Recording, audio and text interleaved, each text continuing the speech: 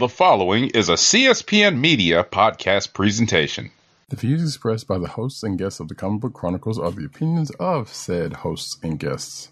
They do not reflect the opinions of the Comic Book Chronicles, the Click Nation, or the Cold Slither Podcast Network in any part. Thank you. Spoilers. Good evening, Rick. Would you believe it's Dr. Doom?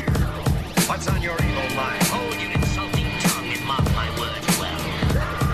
How about this rumor that you are really Iron Man, Mr. Stark?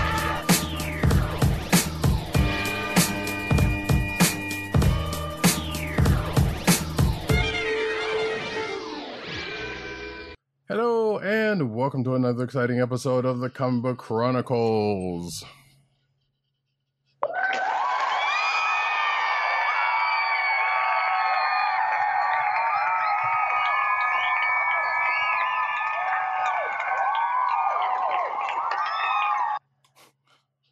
I am your host, Rydercat, and you can find me at Rydercat on Twitter. You can find me at NewsNerdsNeed on Twitter. You can also find me at NewsNerdsNeed. You can also find me at CBCaps on Instagram.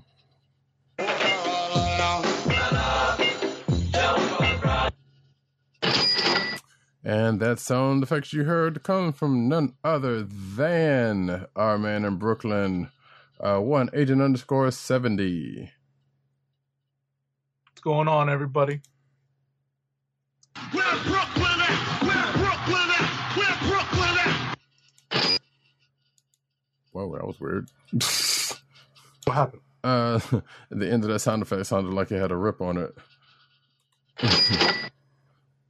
But yeah, that one sounded fine, but weird. Anyway, you can find this here podcast on the Cold Slither Podcast Network. That's CSPN.us. Do it today. You can also find this at your podcast perusal place of choice, whether it be Google Play, Apple iTunes, Spotify, or the Cold Slither Podcast Network's SoundCloud page. We are here tonight to talk comic books, which, you know, thankfully, given the name of the show, hey, this is what we do here. Thankfully, they're still coming out in the midst of everything that's going on, right? Yeah, so, pretty much. We are back into that. It's nice to have our regular diversion. So, well, I think we had a pretty good diversion with the event stuff, though. That was actually a fun little aside. But it is definitely nice to get back to, you know, the regular books at a point. Okay, apparently that's not going to work either, so that's fine. But regardless, we are going to start off with... I was about to say, I think we mean different things about the diversions. I think, okay. I suspect you're talking about the current diversion and not exactly. I know what you were talking about, but... It's funny. All right, so... But yeah, we're going to start off with Guardians of the Galaxy number 8. Yes, Galactic Intrigue. So I'm just going to go right off the bat and say that if Guardians happened to go the way of wanting to make this into a detective series with Rocket as the lead, I'm kind of all for it. I have a feeling that at least for, what is this now, issue 8, and they've been doing this for what, like 2 issues now, you know, and kind of teasing Rocket as maybe not taking the lead, but definitely being... kind of carrying a different storyline in the wake of the spoiler alert here, the supposed death of Peter Quill. It's pretty interesting that they decided to go in this direction, you know, kind of a tease on, kind of a twist on what Thor went through at the end of Endgame. You know, there's obviously a little bit of PTSD here as well. But just let me rewind very quickly and say that the creative team on this book is it's written by Al Ewing, with art by Marcio Takara, with colors by Federico Blee. Okay, cool.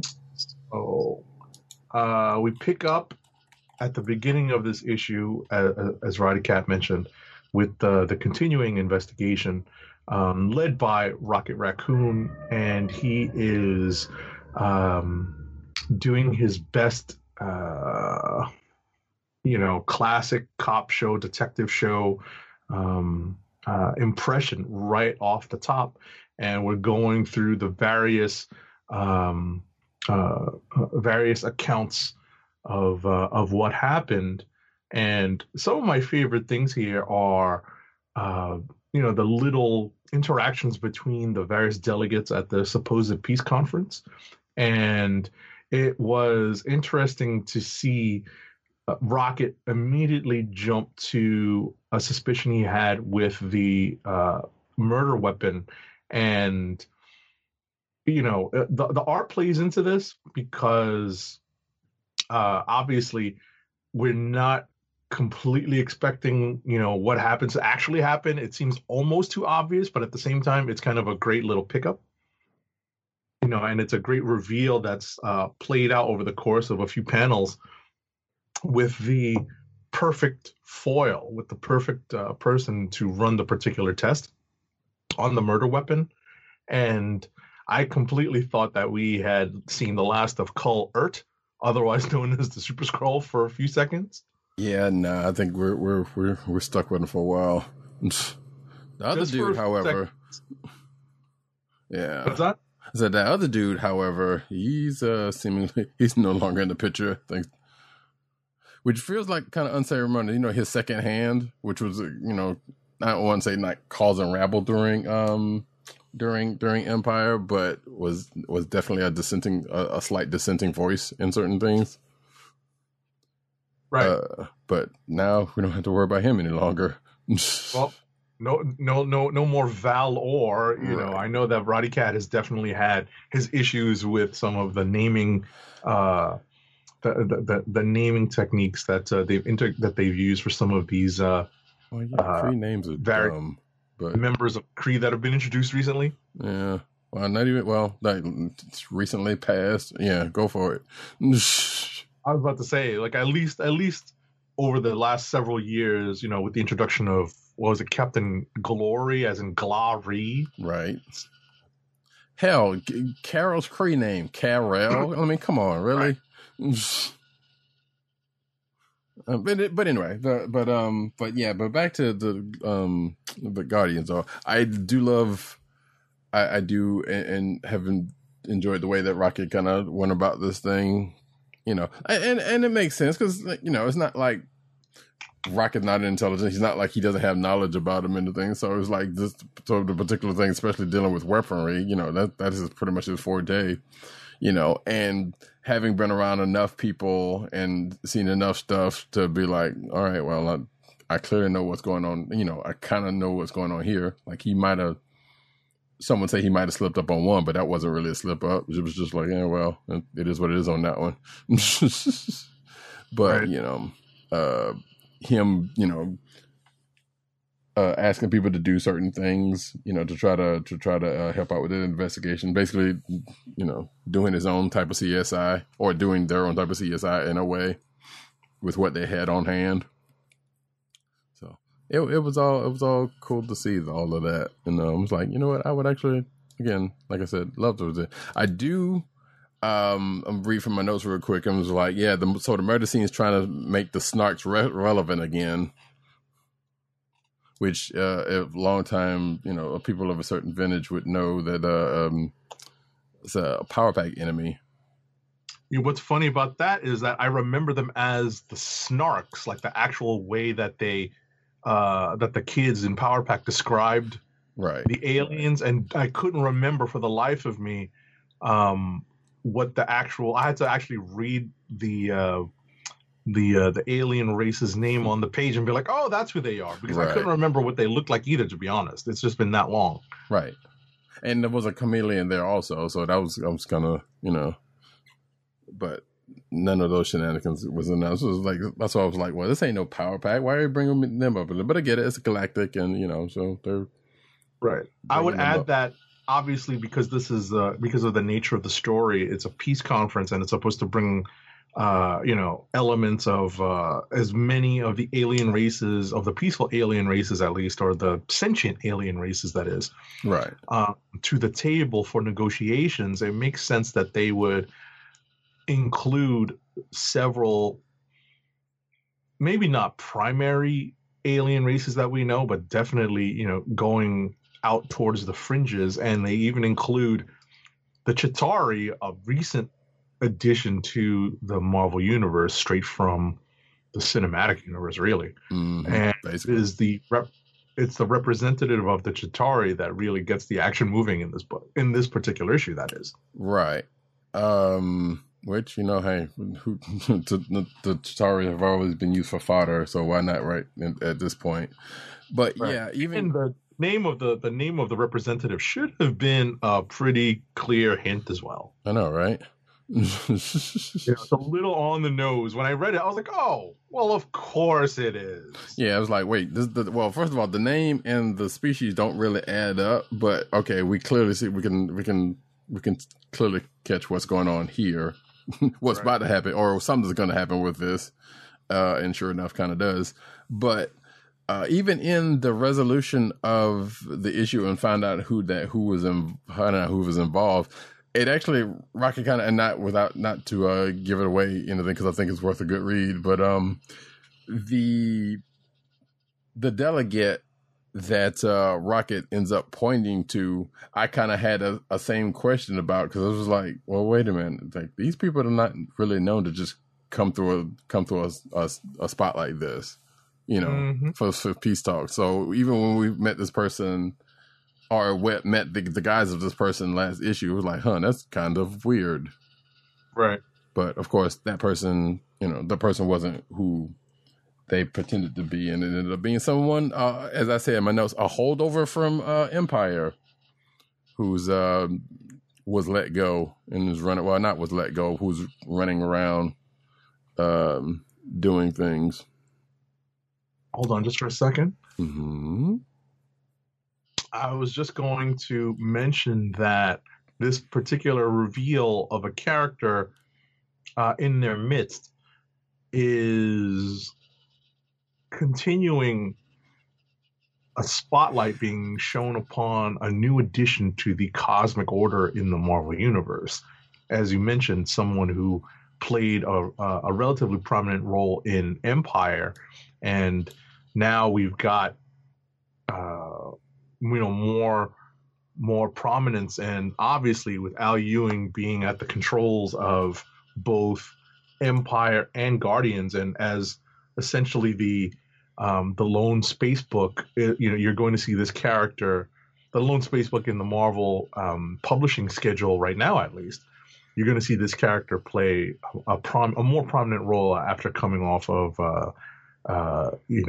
what I thought was a guest spot, but definitely had a big spotlight in Empire. Right. So, all in all, it was a good read, and I noticed that Al Ewing couldn't resist a nice Blam reference in the midst of it. Sure. If there was one criticism I had, it's something that plays off of a criticism that you've had for several years now, is that it seems like we are ping-ponging from event to event. Yep. And just as we're coming off of Empire and dealing with its after effects, we are rolling directly into the next event without much of any opportunity to take a breath and tell separate stories that aren't tied into events. Obviously, the pandemic has a little bit of a role to play in this. We may have gotten an issue or two more of interstitial events in between Empire and the upcoming event, which, there's no point in holding off on spoilers, because we know what's coming up this winter, and that being King in Black. Right. So ping-ponging directly into King in Black in the next issue. Yeah, that one was kind of a bummer at the end of this issue. I'm feeling like, really, this is what we're doing, huh? But again, yeah, that was definitely an issue I had with this. I was about to say I retract that statement just a bit, because I forget that the next issue has to deal with the one missing member of the Guardians cast. That's been taken off the board, and then True. it appears we're going to tie into King in Black. So, Well, yeah, but it's still relative. So, Right. So you still wasn't wrong about that. We do end on a to be continued with a direct tie-in, but the very next issue is going to be dealing with one Peter Quill. Right, and probably having something to do with the way that page kind of laid out. Sounds like it has something to do with King of Black anyway. So, but that being said, like I said, that being the bummer in this issue, this was a potential click of the week, not a click of the week, but a potential one for me because it's everything before that last part was pretty great. You got anything else to say before we move on to another one? No, that's it. All right. Do you go into Amazing Spider-Man 51 LR? Which, this was kind of another.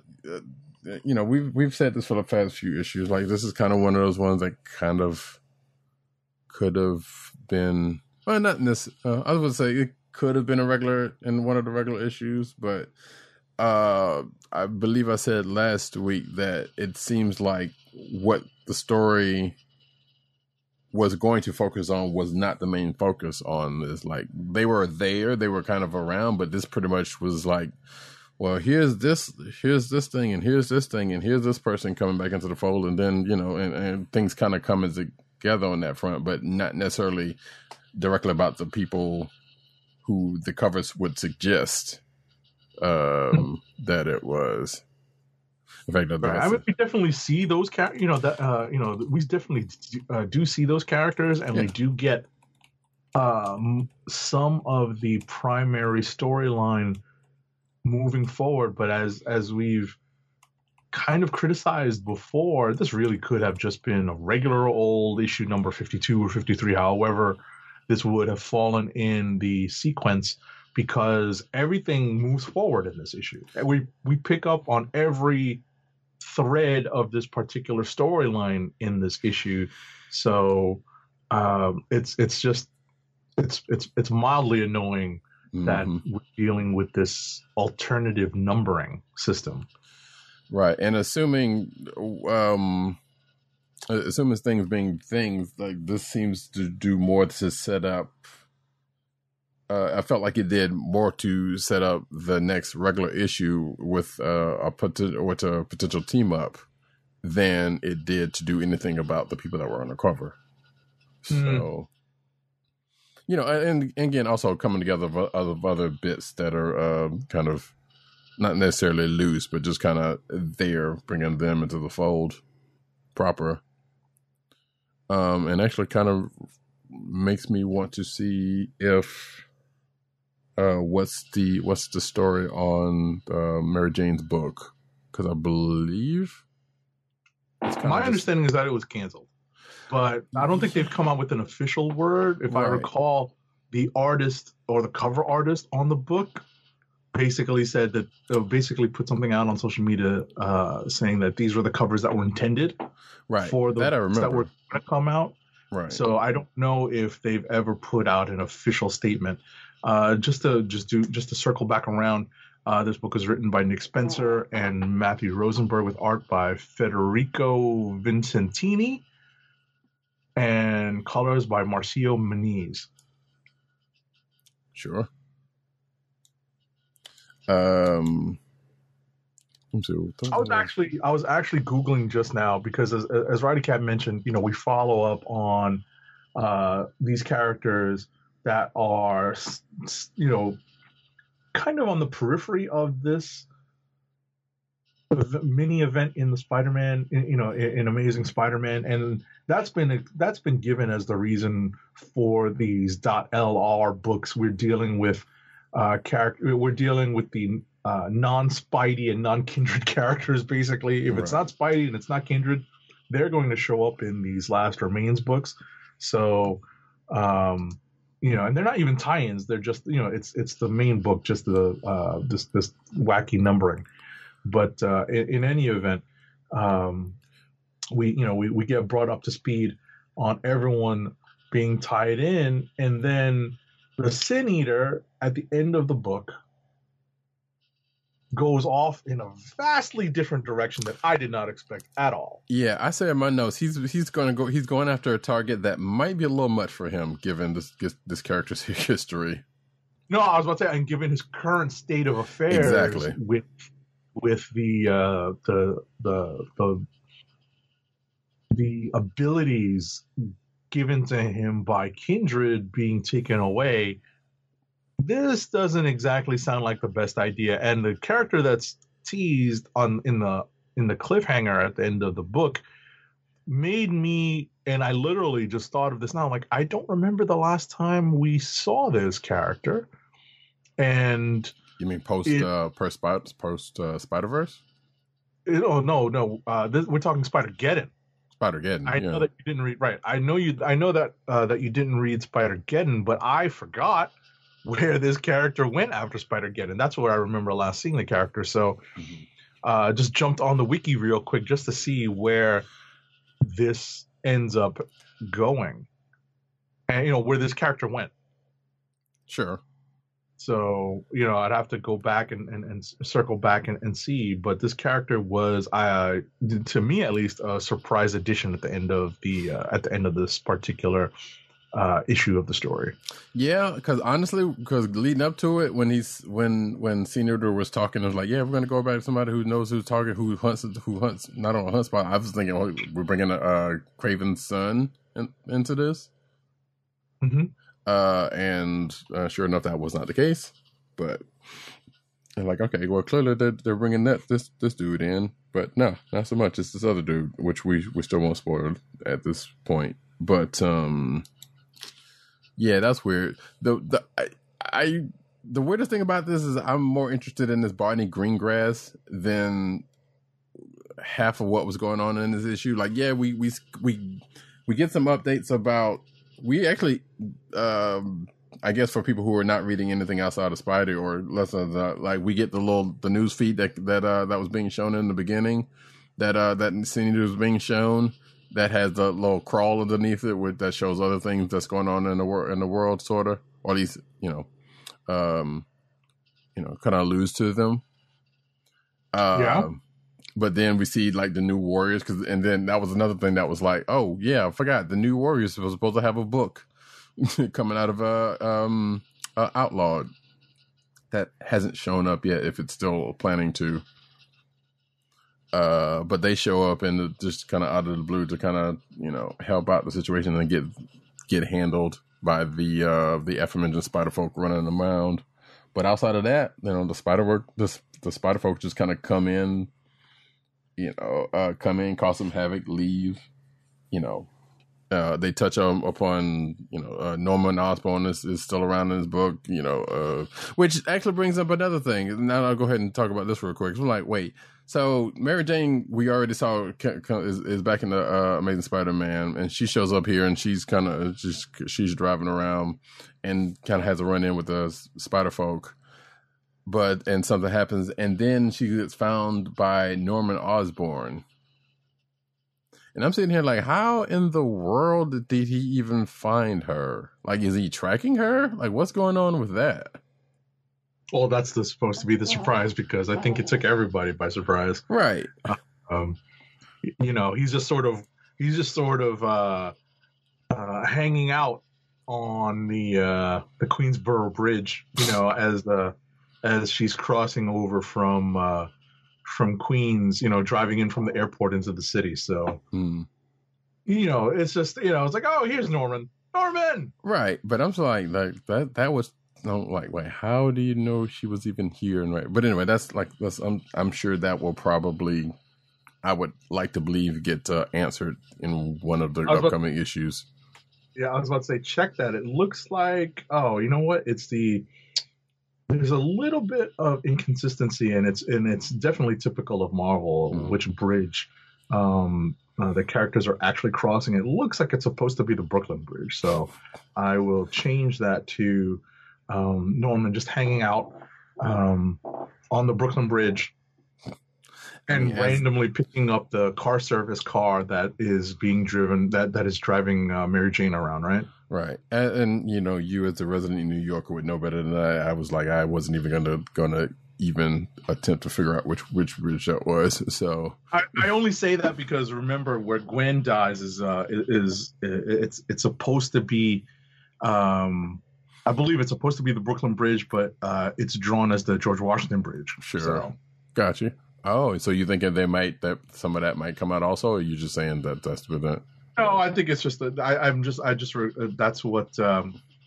that's what I remember when it comes to trying to identify certain landmarks in New York. That like one of the things that sticks out in memory, like that's not the Brooklyn Bridge. When I first read that as a reprint, right. Now that being said, it wouldn't surprise me if that does happen to come up. I mean, especially given with who involved and what's the stuff they've been touching on. So sure. I mean, whether or not that becomes any sort of element here, because it could be that plays a part in the main numbered storyline. I hate to say it that way. Yeah. As opposed to the last remains numbered books. So we'll see where they're both out next week, actually, That's according correct. to the last page of Minor Solicitations. Mm-hmm. Yeah, and I think we might have mentioned that like last week or what the last book was. But that being said, though, to wrap this up, so tell me about this Barney Greengrass. This is Barney Greengrass stuff that you're talking about. I gotta rewind a little bit. Apparently, this is a real place because Mary Jane mentions wanting to go to this Barney Greengrass place, which led up to her being, I guess, being on the bridge in the first place. Because she was telling her driver, I was like, yeah, there's a bagel with locks in it for you if you can get us there before they close. And I looked it up, and this place is apparently a real place. I was about to say it didn't ring a bell to me, but it might be some place that Spencer knows. It says it's a breakfast place, so I don't know. Yeah. You got me. I was about to say, they're much like the rest of the country. There's always some place in your hometown that you just never go to because either it's a tourist place or it's just too far out of your way. Right. So, and plus, you live in a big town, so I was about to say 541 Amsterdam. That's far uptown. Yeah. So I was kind of curious about that. Like I had already went ahead and Googled it myself. Like, wait, is this a real place? And there was just like some made up place. Because, there have been times where obviously New York is real in the Marvel Universe. And, whether it was a made up Marvel Universe place or an actual place that they've referenced, like they have, like Marvel has in the past with stuff. So, cool. Yeah, interesting. I didn't even bump on it really because I had never been there and never heard of it. So, Sure. But that's cool that that's a real place, and understandable that I wouldn't even recognize it because I don't frequent that part of town that much. Sure. But it looks like Bourdain has been there, so it's definitely hit the, it's definitely gotten some fame. Sure. It's a Jewish deli. So all right. Yeah, it's like I said. Sometimes when references like that come up, I like to look them up just to like, wait, is that a real place or it's not? But that's that. Cool. But that I think pretty much wraps up Amazing Spider-Man 51 LR because there's really, honestly, like I said, without outside of the fact that it just kind of brought in a whole lot of stuff together, kind of folded in some stuff, or whether there wasn't much else to the book. And we'll see more on at least a couple of parts of it in the next actual issues. Well, in both actual issues that are coming up next week or whenever. That being said, you want to throw out a book? A little bit of a curveball here. Do you want to touch upon Atlantis Attacks #4? Oh, sure. Why not? Hit it. So, creatively, this is still written by Greg Pak, and this book, it's been off the publishing schedule for a while now, and there was actually some talk that this might not come out at all, at least in the retailer circle, back when publishing was getting back on its feet after the initial shutdown due to COVID, Atlantis Attacks was supposed to have been finished in the spring. This is one of those books that had gotten to the midway point just as the Diamond and resulting Marvel, the resulting publisher shutdowns went into effect. So it was tough to see this book take, such a long hiatus, but now it's back. It's also with art by Ario Anindito and Robert Gill. And you can unfortunately actually tell when the art team either switches or alternates pages. And it's colored by Rochelle Rosenberg, who's always on point. But getting back to the story, we are dealing with confrontations between Namor, the old and new agents of Atlas, and the forces of Pan. And it's revealed that, and what's funny is that before I get to the reveal, Mike Nguyen is definitely, speaking out of both sides of his mouth, trying to get his, trying to get Pan into a favorable position at every turn, trying to figure out how to make the situation profitable both for himself and for this venture that he's on. The agents of Atlas are kind of caught in the middle. One thing that I kind of am interested in is the reintegration of dragon lore into all of these kind of East Asian stories. So we've got the involvement of dragons here as well as in Shang-Chi. Mm-hmm. It makes sense, obviously, but at the same time, it's kind of interesting that we are getting this as well as the Mandarin in the upcoming Shang-Chi movie. And we may or may not be familiar with the origin of the Mandarin's rings, but they are supposed to be of, I forget the alien, the full name of the alien race, but the Makuluans? Something like that, yeah. Right. But those are a race of dragons. Mm-hmm. So that may be, that actually got my anticipation kind of going in that direction for the movies. Like, I wonder if they're going to introduce space dragons into the Marvel universe through Shang-Chi of all places. It's quite possible. I feel like they would have done. Well, maybe not. Because of the Mandarin rings. I know. Well, it wouldn't be like a direct introduction. Be like, here's dragons. But I'm just saying. I feel like there would have been a reference or something, if not even this then or somewhere, coming forward to that part. But I mean, that's not to say that they still couldn't do it. But yeah, I feel like that even in that probably there would have been some sort of reference somewhere going in that direction. In the MCU at least, right? But yeah, I just think I think it's interesting that they're bringing that particular lore into the fold. But getting back to the story, that one dragon that had been the center of this particular issue of this particular event storyline that had been essentially revealed to have been kidnapped from Atlantis and taken to Pan. That particular dragon gets pretty much dealt with by Wave of all people. And when I say of all people, it's because no one, and I repeat this with some emphasis, no one believed that Wave was that powerful. And it's kind of a revelation here. It's a reveal. I mean, I feel like in the Arrow backup story, there were some allusions to that. Right, this, I think, is the first full exhibition of this kind of power level. Right. Because I feel like somewhere in there was like, yeah, when they were going through her history or whatnot, it was like, yeah, there was that. Like, and even she kind of doubts her power. So yeah, that what you just said still makes a lot of sense. But right. It feels like at this point she's starting to come into it. Definitely, and all of the things that were happening earlier in this series, like the different underwater peoples that have been introduced over the course of the story. The Serenas.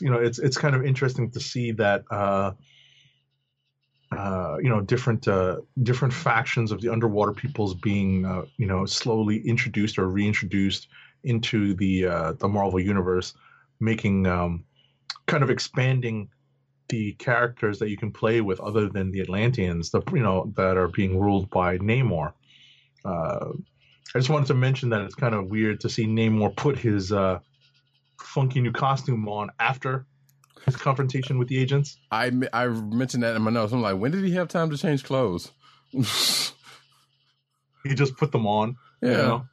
It's like, hold on for a second. I got to get into my evil Namor stores, my emo Namor stuff before we go down here.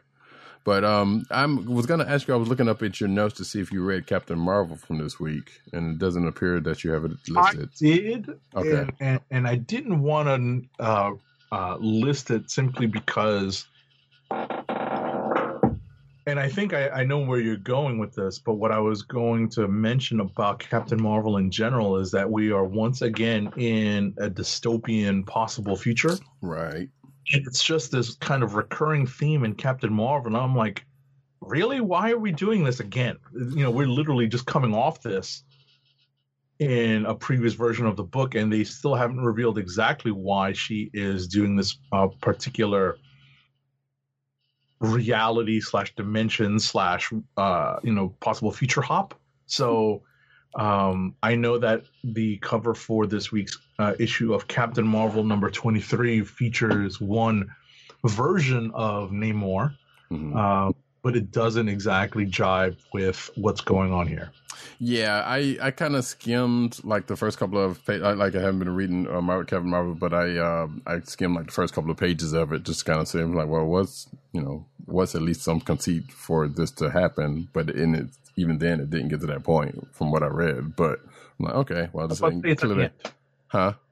It's at the end, right? Well, but what I was going to say was once again, the cover doesn't exactly play out in the issue. Yeah, which tends to happen. But what I was trying to say was that it clearly has nothing to do with this. But I was kind of curious if it did actually get to something around the line. But since I already had, like I said, from what I skimmed from the first part, I was like, yeah, there doesn't seem to be a way that would tie into this. But I was just kind of curious. But getting back to Atlantis Attacks, though, I think the only other thing to kind of mention about this before we move on is that apparently Jimmy Woo has to kind of come clean on some stuff, where it's his role in some dealings going on here, more specifically with the dragons, the aforementioned dragons, and which that. If I'm not mistaken, that whole thing, I feel like that's the thing that's been kind of a thing with Agents of Atlas, correct?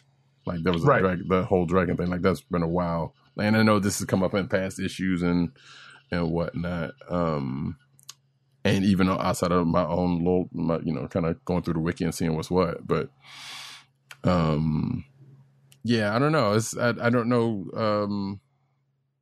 I assume part of this issue kind of made me wonder, was like, well, okay, we know this is the penultimate issue. There's, the end of the issue is kind of, is going to be a fight, clearly, or something's going to happen because of what happened at the end of this issue with Amadeus and Mike Gwynn. But like, I'm kind of curious as to whether, and I don't even know why I'm thinking about this, whether they're going to try to tie this into King in Black some kind of way. Well, because they're going to tie everything into King in Black, obviously. Yeah. Part of that, remember what I was saying earlier about the delays. I'm fairly certain they delayed this book so that they could get it more solidly tied into King in Black. That's my suspicion. Obviously, they did not get to the point where they're going to solicit the cover for number 5, but it looks like the cover for number 5 has been, this is pure speculation on my part, has been redone to reflect the more clear tie-in to King in Black. Of And, course. You know, it's and just a quick note before we move on to our next book. What happens to Amadeus at the end of this issue was surprising to me. Yeah. Did not realize that Mike Nguyen would have access to this kind of tech and would be able to, run this particular contingency plan into effect. So it was a little bit surprising to me, but that's what cliffhanger pages are for. Right. I can't say that it was that big of it was a surprise that it happened, but I can't say it was a surprise to me that would be a thing that could happen. I mean, obviously Pan being what it is as a technically advanced city of a sort, it would stand a reason why he would have some more, some more tech prowess than just what he did with the city. So, and his guards and everything else. But yeah, that's being that. So we can move on to another book. I guess we'll do one more before we hit rapid fire, and I guess we can do Avengers. That's cool. Avengers number 38. So in lieu of what I have in the news section later on, I'm just probably going to go ahead and mention that in a minute. But basically, as far as my notes are concerned, like I like how T'Challa tries to recruit Moon Knight and is like, yeah, you kind of did some things here, and if you want to make up for it, why don't you join the team? and of course Moon Knight's like, no, I don't think so. You can go to hell.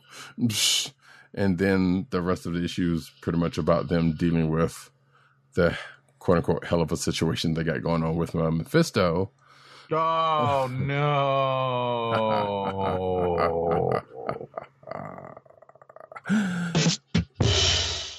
But also kind of bringing together the other parts of the other parts of the stories with the Baby Star brand, and particularly the Phoenix Force, who's now come back into play and is kind of off in the distance from Avengers Mountain, being watched over by Thor and Blade, and them talking. And again, and even get a nice little appearance. Well, a nice little appearance by Iron Fist for some reason. Well, not even for some reason, because we know that although that kind of ties back into the 1 million BC stuff, which is which again, this issue kind of goes into tying all that stuff, and including the Mephisto stuff, which I'm still not. That the end of this was still kind of like really, but tying all that stuff together, going into whatever's going to happen with the book, going forward with this part. We find out that Mephisto's pretty much been in the ear of every major villain the Avengers, much less the Earth, has had to deal with. And also it kind of, I feel like even in that reveal kind of goes back on, or kind of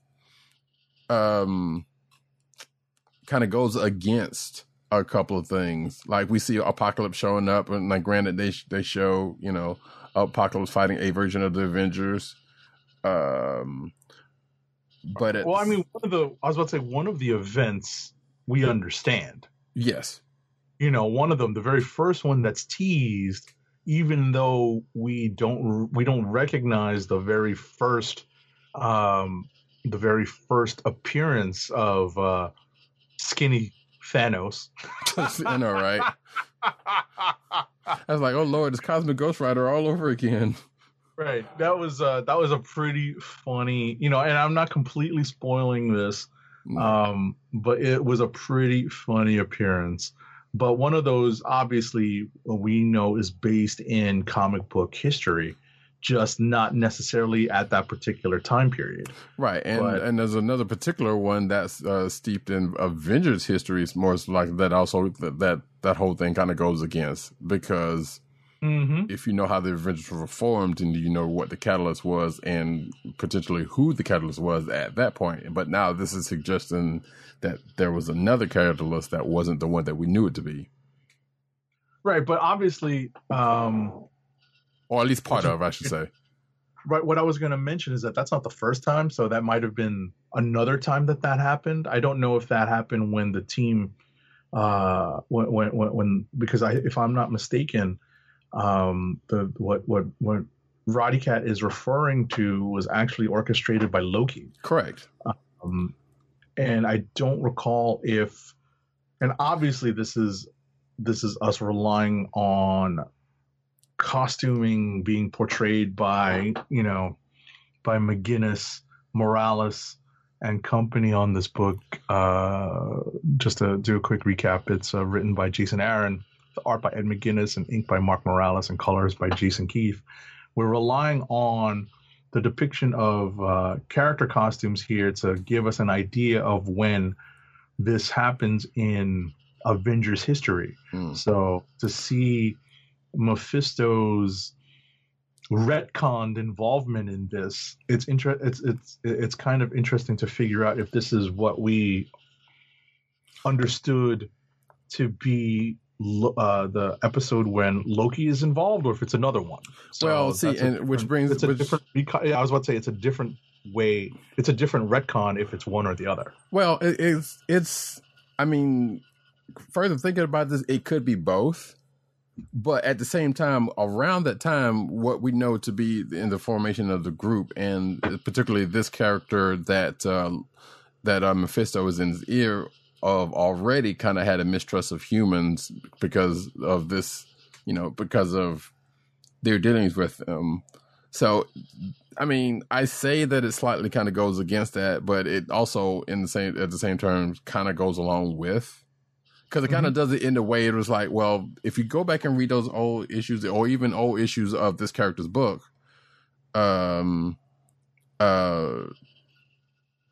it could be pretty much any time. And even in the pages of Avengers, now that I remember, reading a couple of those old classic issues, the first couple of classic issues where he's involved, like that was a kind of a thing that was mentioned. So like I said, it could go both ways, but it's still, at the time when I first read this, it was like, well, that kind of seemed like it goes against it. But like I said, it was also like, well, given that character's history line, it could very much go with and against, right? Based on how that character was portrayed at the time. I mean, we're literally going back to the first two issues. Exactly. So it's not outside the realm of possibilities, but at the same time, it's still kind of weird. So right. So that part was still kind of weird, but nevertheless, the Apocalypse stuff I still stand on, because it was like, well, we know, especially given recent, what's going on in the X corner of the books, which I'm sure we'll probably get to in a minute or two.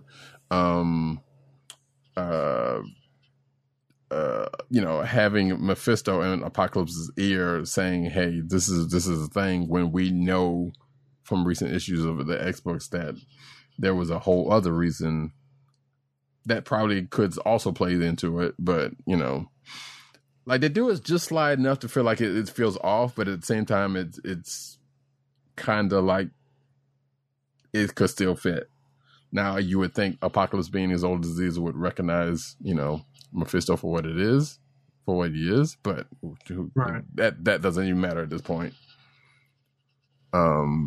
So that little nitpick aside, the rest of the issues pretty much like, here's them trying to get the puzzle pieces together and not unlike the Spidey book, kind of folding everything in together and probably bringing it back to the 1 million BC stuff.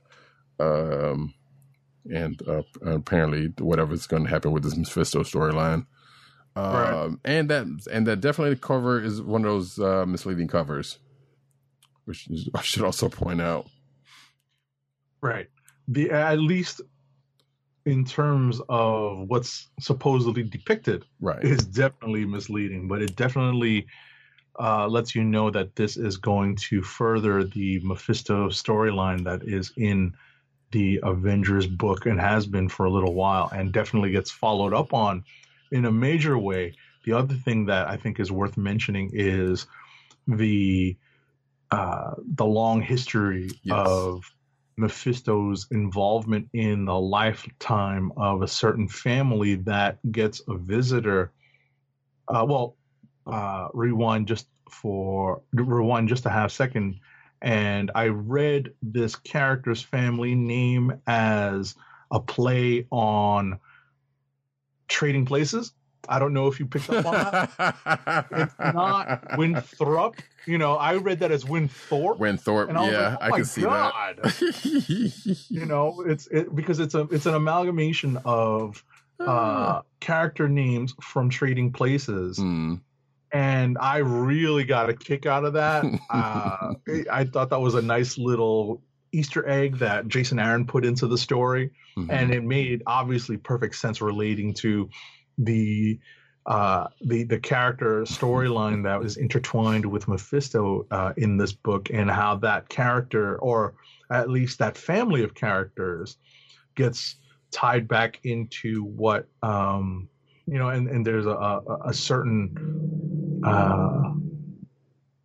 family member related to a current Avenger that is, you know, I don't think we've spoiled this as of yet, but Right. it's probably worth catching up on if you want to figure out what's going on, so we won't spoil it. This particular Avenger family member is, at least right now, at least for now, being teased as having a role with Mephisto. So, Right. Now, correct me if I'm wrong. This is not the first time Mephisto and this other character has been played together, correct? Especially in the Iron Man books. Because I feel like, wasn't that like a storyline in a fairly recent... I think that's what's being teased. I think that's where all this is. I think that was more Avengers. I think that's earlier Avengers. This has been going on for a while now. Because I felt like that was something that was in the Iron Man book that was kind of a thing, but I don't know because I wasn't reading it at the time. So, I mean, we always joke about how it's easy to forget because we just read a lot of these books, and it's easy to misplace some of these facts. So, I'm not 100% sure, but I'm pretty sure that we're just relating back some of the things that have popped up in the Avengers book. maybe. If I'm I not don't know. mistaken. I don't know. Like I said, I will probably do the thing all about that because that was something I was curious about. I was like, well, this is not the first time that this character and Mephisto has been, you know, in the same place at the same, well, you know, mentioned in the same place and having to do with this person. So who knows? But regardless, the one last thing to say about this issue is that we do, as Age of 70 has said previously, we do get to see some events, in Avengers history, including a couple of future ones. Well, at least one future one, having to do with not the next Avengers that we know of, but I guess another version of the Avengers. That I guess. I don't know what to say about that one, but it's like, yeah, we kind of get a next Avengers like team up, including a Krakoan with the Phoenix Force, who apparently is still around, or assumingly that is him and not his son, which I doubt, but at some future point, going against Doom the Living Planet. And I was like, you know, I would actually kind of read that because that makes sense.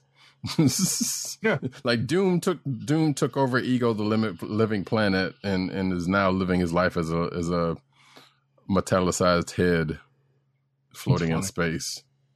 I'm like, yeah, that makes a whole lot of sense. But that being said, that is it for Avengers 38, unless you got something else you want to... Nope. We can bring it to rapid fire if you want. We don't want to... Sure, yeah, why not? Because I don't know if that was that much in the X-Books to kind of... Yeah, I was about to say, we can do those together and quickly. Yeah. All right, hit it. Spinning it up.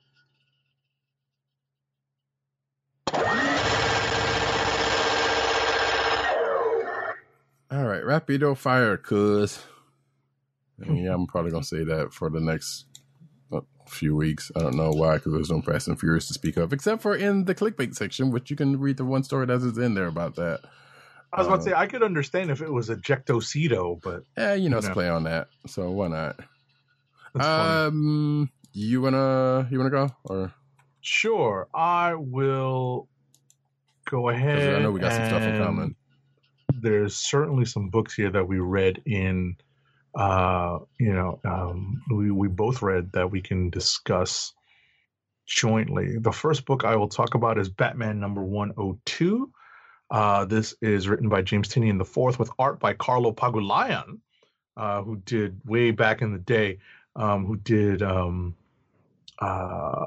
Planet Hulk and lots of Hulk stuff that people have circled back to recently, with inks by Danny Mickey, who we all know as a former member of the Image inking / art team. So in this book, we immediately go into the aftermath of the Joker War, and we have a new character and yet another retcon into Bruce Wayne's past. A new character introduced called the Ghost Maker, who is connected to Bruce Wayne and his years of training. I will leave it at that. So yet again, a retcon into the history of Bruce Wayne in his path, or while he was on his path to becoming the Batman. Next up is Black Widow number 3. It's written by Kelly Thompson with art by Elena Casagrande and colors by Jordi Belair. I know that Roddy Cat read this. Yep. I would just say that the two Avengers, or at least the two erstwhile longtime partners of the Black Widow, are struggling with what to do in this particular situation. And analyzing what's happening to Natasha, and they are set upon by yet another, relatively recent supporting character for Black Widow, who drops a bit of a bombshell on us when it comes to where we find Natasha currently and where she's been for the last supposed 2 or 3 months under the spell and captivity of Arcade. So it's interesting that we get that reveal. You may see that in a spoiler article or two online. I definitely did see that while I was checking out, I believe, Newsarama / Games Radar at some point last night or today. So I definitely saw that. I can say that Elena Casagrande's art, at least in several really cool sequences in this, really shines. I really was impressed by some of the stuff that she put into play in this issue in terms of combat as well as storytelling. Really was impressed by that. Yeah, I was about to say, I mean, this other widow that pops up is a long time, not, and it's not surprising because they're pretty much almost everybody that has shown up has been some form of friend or foe to Natasha. And by the way, I'm just going to henceforth during the course of this, the rest of this book, call her Charlie Nattermore, as in Charlie Baltimore, because this pretty much. Part of this is playing out like Long Kiss Goodnight as far as that part of her is concerned, but that might be reset at the end of this issue. That being said, because one of her foes that was supposedly dead, and I don't know if they're going to go any way to explain that part, who really has a hard on for revenge, decided to flip the script and go against what the plan was. Right. Causing said reset, I guess, and causing her to go full Charlie Baltimore. But outside of that, I almost was like, because when the part when she was fighting, I was like, she took out 3 guys with a pencil, but it was a hanger in her case, and it wasn't like that case because she did end up using up some sort of stuff. So like, yep, because I almost put it in my notes. Like that. Yeah, I was about to say, I really liked how that was. I really did, because those little inset panels was a really fine touch. That was not something I was expecting to see, especially in a 2-page spread like this. That's why I really made note of the storytelling. Yeah. It's not really, and the art is beautiful to look at, and obviously the colors make it even better. Mm-hmm. But I would definitely credit Elena Casagrande with her storytelling ability here, and that she's really telling so much in these panels, which could just be gratuitous splash pages, but they're not, and that's what's awesome. Indeed. Moving right along. Right. Next up for me is I'll talk about this slightly out of order so that we can keep two of these stories together. Miles Morales, Spider-Man number 20. It's written by Saladin Ahmed, art by Marcelo Ferreira, inks by Wayne Faucher and Ferreira, and colors by David Curiel. We circle back to Miles and the Prowler. In this case, now Uncle Aaron. That's not that big a spoiler because, come on, people, they want to make make some synergy between the comics and whatever movies are out there, right? Yeah. Because Hobie's playing a different role now, but Hobie Brown, that is. But in any event, back to the story, we get more Ultimate Universe shenanigans.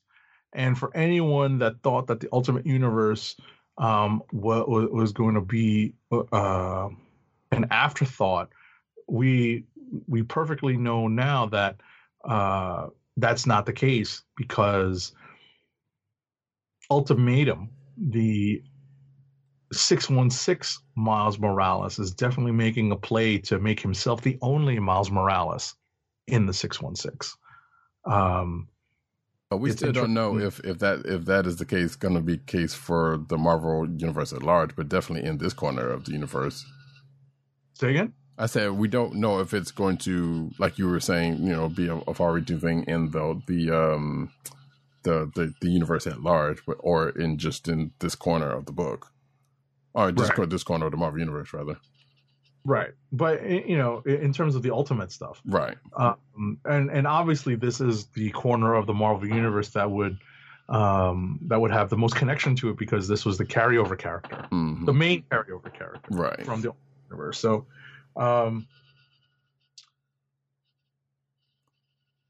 just trying to see if there's anything else that I need to mention other than it's Miles, the Prowler, and an amassing of forces from characters that have played guest starring roles in this book up until now. That includes Starling. It includes Cap.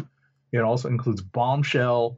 It's like let's get the gang together in terms of all the superpowered types that have shown up in the series to date. So they're all massed together to try to take on the threat of these.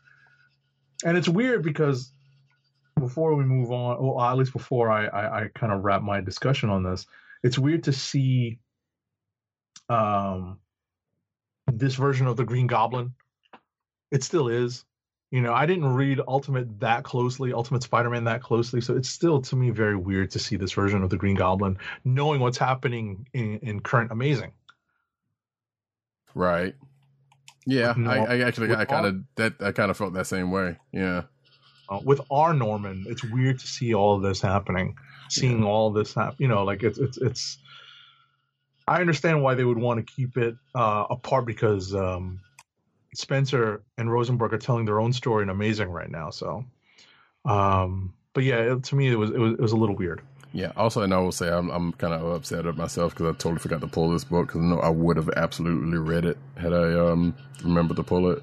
But I'm sorry for. No, you did. Really You did. You're fine. No, you're fine. You're fine. You're fine. Yeah, I was about to say that was really the crux of what happened in the last issue. It's really just a continuation of what happened in the last issue, and this is a case where the cover really does tell you a lot of what happens in this book. Okay, right. Speaking of another book that has a cover that is definitely informative, is Thor #9, written by Donny Cates with art by Nick Klein and colors by Matt Wilson. This is a very strong contender for Click of the Week for me.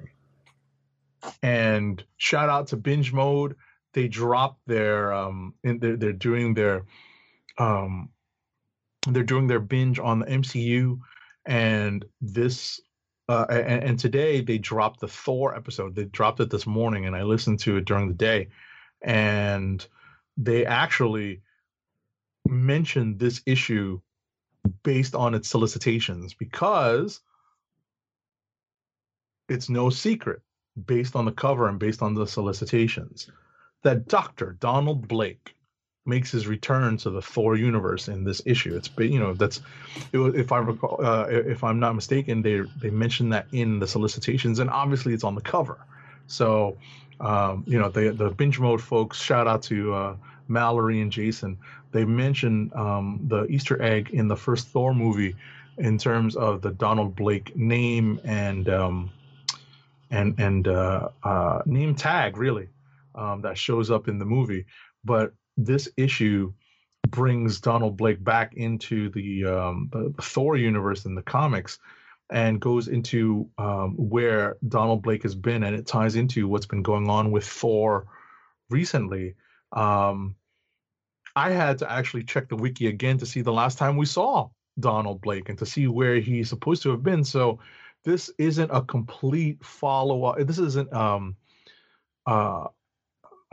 straight-up follow-up to where Donald Blake has been, but definitely is related to the last time we saw the character. So, it's not a complete change to where we last saw the character, and now we see where the character has been, I guess, relatively recently, and it's not. It's not an understatement to say that it's kind of a cool twist. It really is. I don't think Roddy Cat is up to date on Thor. I am not, but this, knowing that Donald Blake is coming back into play, having seen this, I'm like, I am kind of very much curious to catch up and, check this out. I will tell you that you don't really need to have read Sure. Okay. any of the first 8 issues to kind of pick this book up, knowing that broad strokes, there's an idea of what's going on in this book, right? Especially in the wake of the costume change and the role change as the Herald of Galactus for a few issues. That's not necessary to know, really, when you pick this book up. So you can actually pick this up and just kind of go from there. I will not be slamming down my cup of tea for that statement, but good. It's okay. But I was gonna say real quick, because something I forgot from the Miles stuff, is that if you, like me, chuckled when Agent 70 said Miles and then Prowler, we are on the same page, and I appreciate you. Good. Oh yeah. Because it evoked another character that has nothing to do with either one of those characters. It's funny. Never. So, I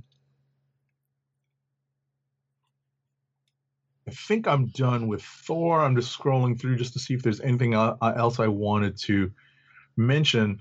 But yeah, it's a really, I have to be honest, it's a really interesting take on the Thor comic book mythology. Okay. And the canon. So I definitely would recommend this. It's a definite candidate for Click of the Week for me. Next up for me is U.S. Agent #1. Oh, I'm surprised you didn't do the other Cates book, but okay. What's that? I'm kind of surprised you didn't do the other Cates book. I was just going in order because I didn't want to lose place with the X books. Gotcha. Because I wanted to keep them together. Yeah. U.S. Agent #1, written by Christopher Priest, with art by George Jonti, inks by Carl Story, and colors by Matt Miller. We run into one John Walker, who has been decommissioned by the U.S. government, and he's out there on his own with. I'm not sure what he's doing. I'll be perfectly honest. Like Whoever knew. No, that's true. It's true.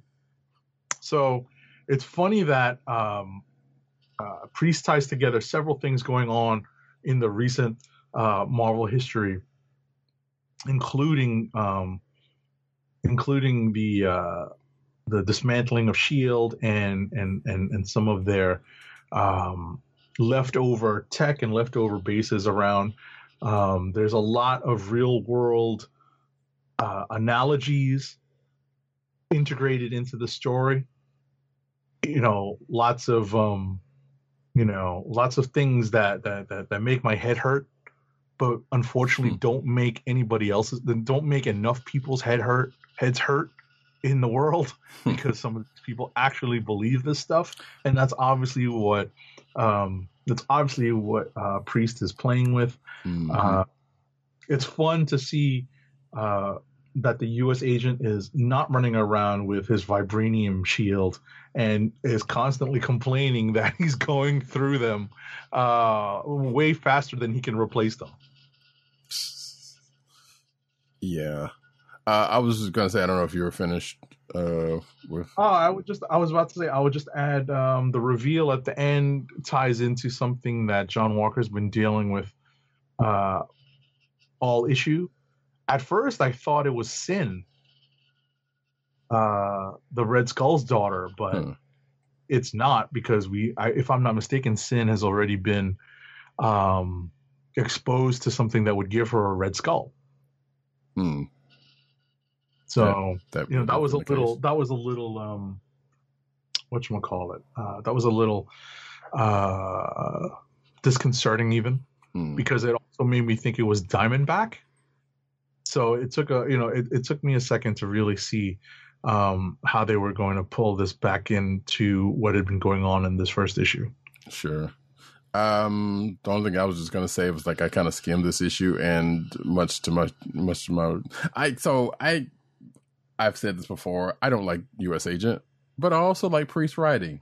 So this one kind of tore me up a little bit. I'm supposed to like U.S. Agent, which is funny. Yeah, but it's, even when he was with the wackos, I was like, I hate this fool. But it was worth reading this. I mean, it was worth skimming this issue just to see him get his ass handed to him in the beginning, in the first part of his book, by this person he ends up meeting, right, and running around with.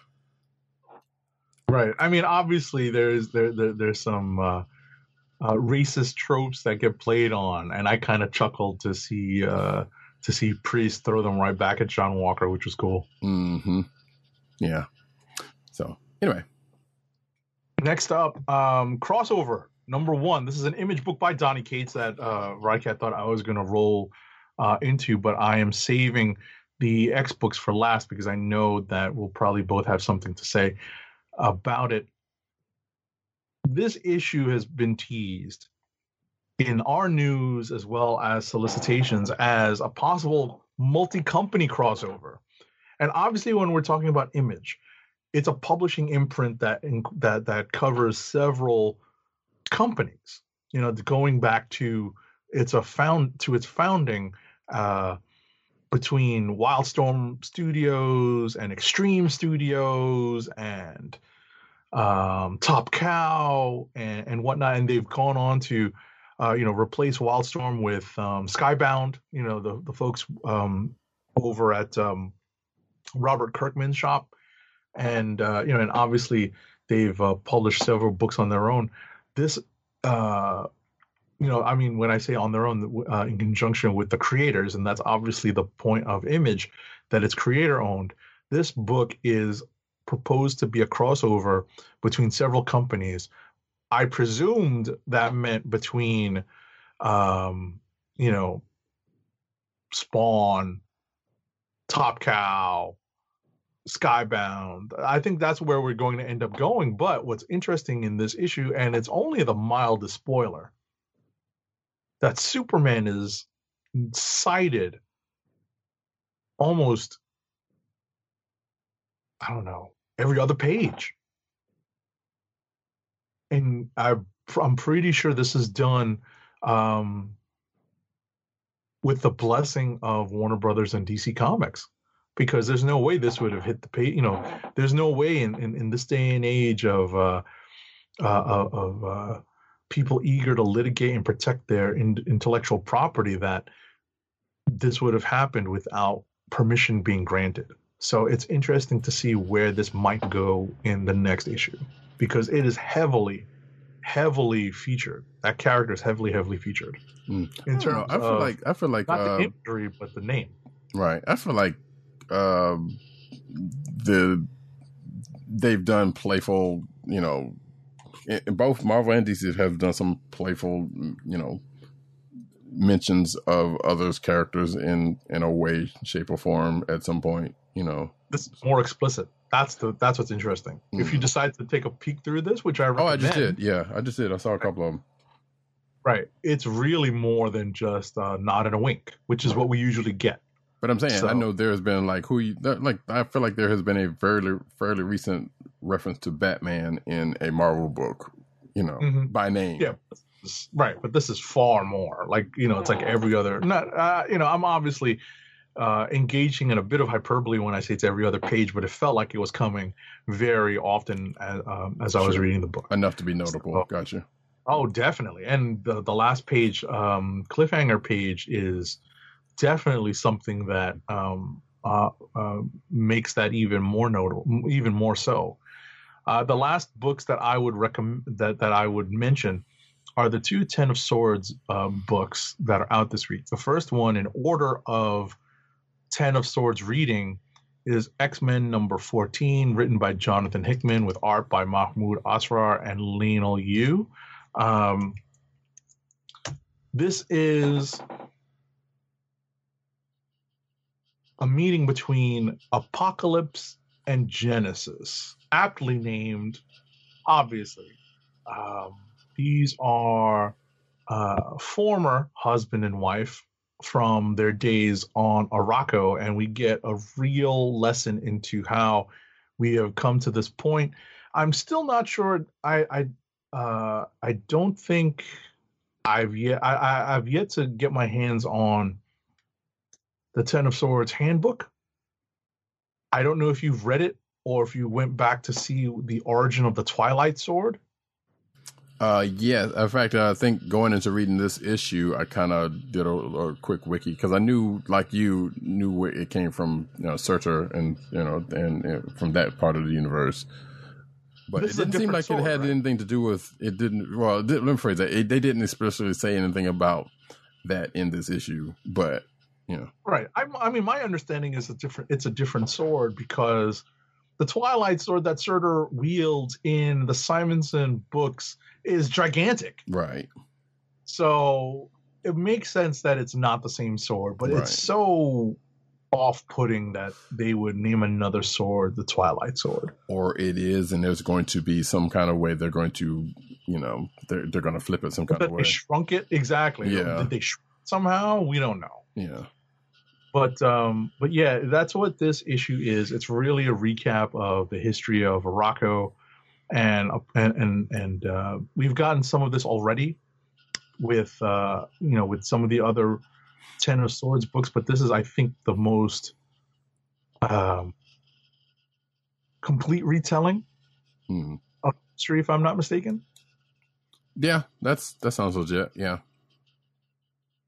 And the last book I'll mention is the following book in the Ten of Swords reading order. That's Marauders number 14, written by Jerry Duggan, Benjamin Percy, art by Stefano Caselli, and colors by Edgar Delgado. This is another strong candidate for Click of the Week, because this is essentially the eve of the tournament between Arakko and Krakoa, and it is a dinner hosted by Saturnine and I picked up on this, and I kind of laughed when I saw Wolverine actually say this, or at least think this, that the pigs are being fattened up for slaughter, at this dinner before the contest. So we get a little bit of foreshadowing in terms of matchups We get a little bit of foreshadowing in terms of who is thinking tactically and strategically about what's coming up. I did and like it's that pretty part. interesting to see. Yeah. You know, and it's interesting to see the development of Ilyana Rasputin, aka Magic, and seeing how they are putting that character far more front and center in terms of her role as a combatant and as a tactician and as a captain of the Krakoan forces. Mm. You know, it's nice to see her being promoted to, you know, kind of pushed up into a role of prominence in this case.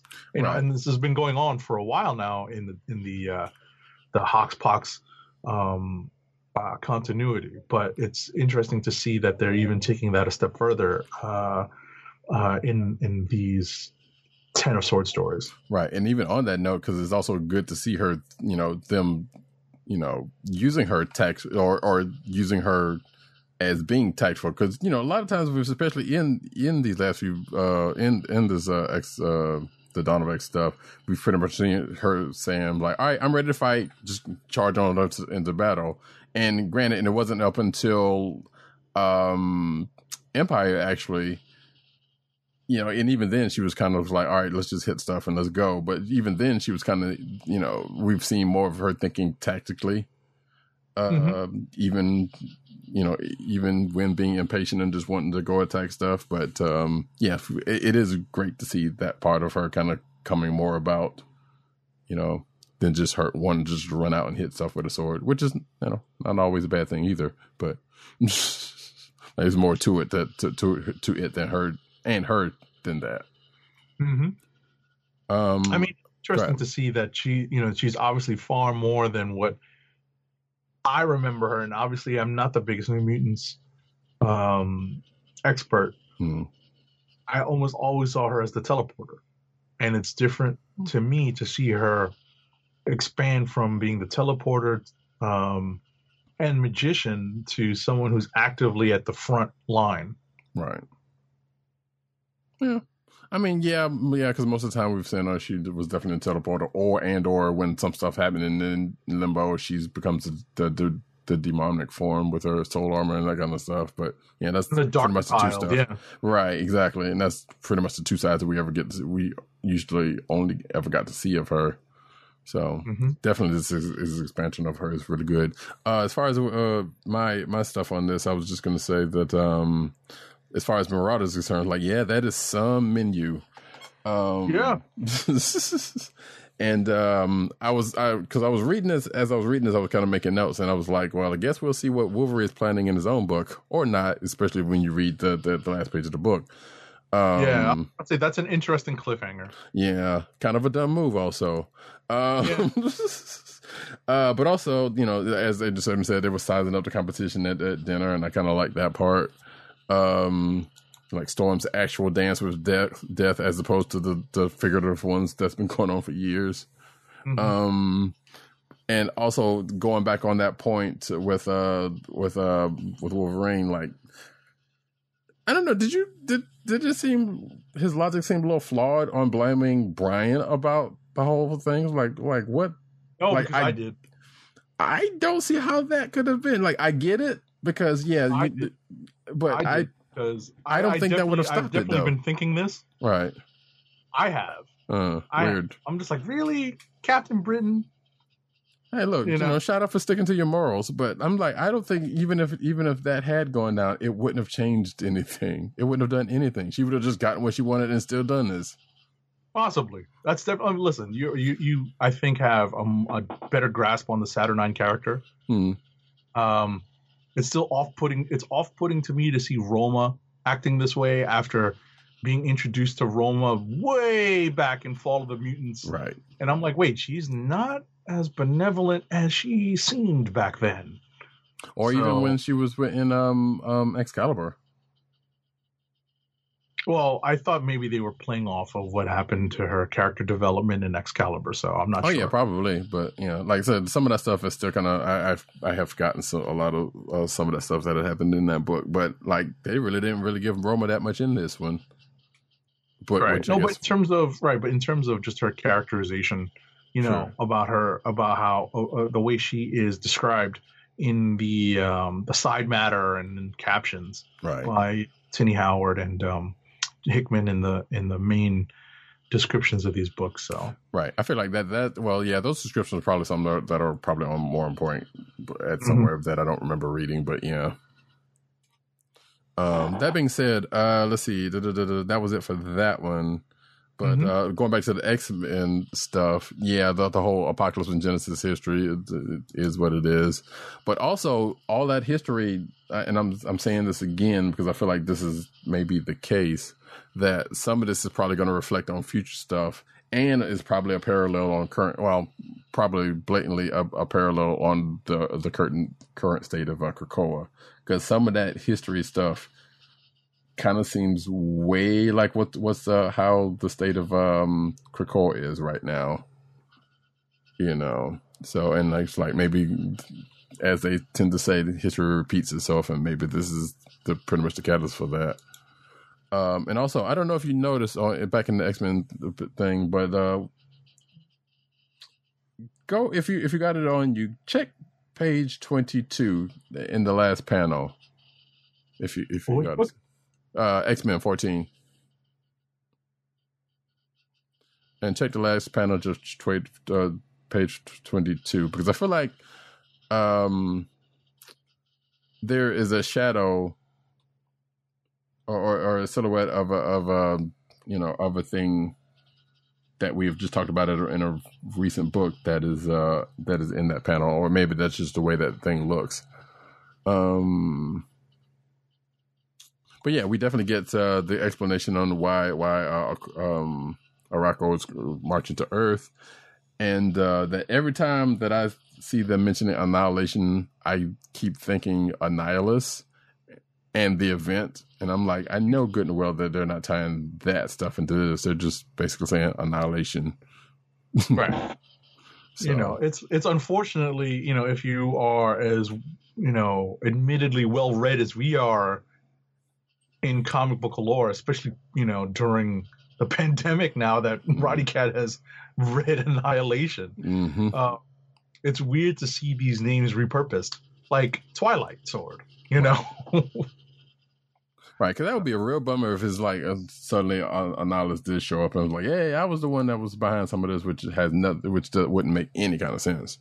Exactly. I doubt that highly, but it's yeah. Like that, it's weird to see the name being repurposed. Right, like all of a sudden Annihilation comes while they're fighting. I'm like, wait, what? Really? But I seriously doubt that's going to happen. But also, I feel like there's part of this is like this is as much fantasy as that last run of Black Panther is to sci-fi. Just putting that out there, especially in the pacing of the story. But yeah, I can see that. Yeah, I can see that. But in any case, did you see the page I'm talking about? I'm not sure. When you say page 22, do you mean in the PDF? Yes. Okay. So. Yeah, because I don't think as far as I know the pages won't match up physically. So we're talking about the shadow. Like last panel, you'll see you'll see on the left of the panel. Huh? At the shadow on the left of the panel. At the last panel, look at the kind of near the top. You'll see a figure that looks like the Phoenix, or maybe that's just me. I don't know if you see it or not. And I would show it, but I don't want to. We don't want to go. No, exactly. We don't want to get in trouble. Yeah. I don't see. I was about to say I don't see it. We're talking about X-Men, right? Yeah, X-Men 14 on page 22 of the PDF. There's like you'll see in the last panel, like you'll see at the top of the last panel, you'll see something that almost kind of it kind of also looks like the Rebel Alliance symbol from Star Wars, but it also looks like the Phoenix. And I don't know if that was intentional or that's just the way that looks. And I didn't know whether you noticed that or not. It's probably, don't even worry about it. We're talking. I was about to say we're talking about Oh, I see. In green. Yeah. Oh, I see. My instinct said that was just, this energy formation, this portal. Just the artistic style. Sure. Exactly. Yeah. That's how I saw that. So yeah. But I looked at that and I was like, wait, is that has something to do with it? Because we know the Phoenix Force is still around, so it's not like, it's not outside of the realm of possibilities that they could incorporate that into the X Corner. As we're apparently going to see in Avengers next month. Avengers, right? Yeah. So, but regardless, I just saw that and I was like, I was curious about that. So we can go ahead and move on. I don't know if you have anything else or that was it for you. No, that's it for me. Okay. That being the case, we'll go on to my books, and we'll start off with Star Wars number 8. We find out how Zara ended up being on the one to hunt down the rebels because there is another, and she continues to let her grudge against Leia go straight to her head, possibly to her own detriment at some point, but not in this issue. Meanwhile, Luke, Lando, Chewie, and Shara Bay defend against the Imperials in space and kind of open up a big W for the Rebel Alliance against the trap that they had willingly gone into. Oh yeah, and the Wedge is in here too. Zara, quote unquote, chats with Leia while toying with her, which kind of likens it to her Wrath of Khan moment almost. Like the way that whole conversation was kind of going on and the way she was toying with her was kind of like in the way Khan was doing Kirk. Khan! Yeah, without that part happening. But so yeah, she apparently was she was playing around with her food and not eating, and then caused her to, not to do the thing she set out to do. But apparently she did, according to what she told her subordinate. And I thought this whole thing was going to go a whole different way. Regardless. Next up, The Rise of Ultraman number 3. Wait, is that? Hold on. Yeah. Okay. Want to make sure that was, issue number 3. Shin wakes up and finds himself in USP headquarters and wanting to look for Kiki. But Muramatsu, who's in custody, finds Muramatsu, who's in custody. Meanwhile, Kiki's dealing with a kaiju and a doctor who may have some information that she's seeking.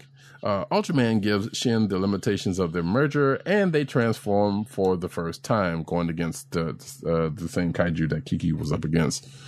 And the doctor that she was also seeking to find kind of make a choice in what happens, or what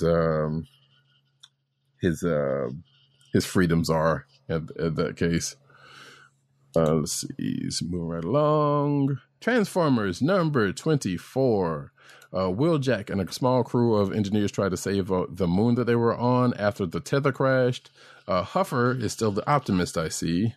Termagex apparently was an engineer, according to Illusions in this book, and tried to get Wheeljack on her side. So Termagex was pretty much the founder and leader of the Decepticons, who are now being led by Megatron and turning into the Decepticons in this whole thing right before our eyes. And I wonder who Cosmos was thinking about, which had me think about an old episode of Transformers that had nothing to do with him. So, but nevertheless, it was whatever it was. Wheeljack apparently was Gears' mentor, it seems. And this whole issue was an elaborate setup to yet another miniseries in the Transformers universe. So, yay, I guess. Because apparently at the end of this book, it said, to be continued in Transformers Escape or whatever it is. And then the next book is going to look like the start of the war between the Autobots and the Decepticons, it seems. But we'll see when we get to that point. Speaking of Transformers, My Little Pony Transformers number 4. I believe this is the last issue of this book. Actually, it is the last issue, especially how it ended. But the Insecticons invade Applejack's farm, and she has had an in-game moment thanks to Discord.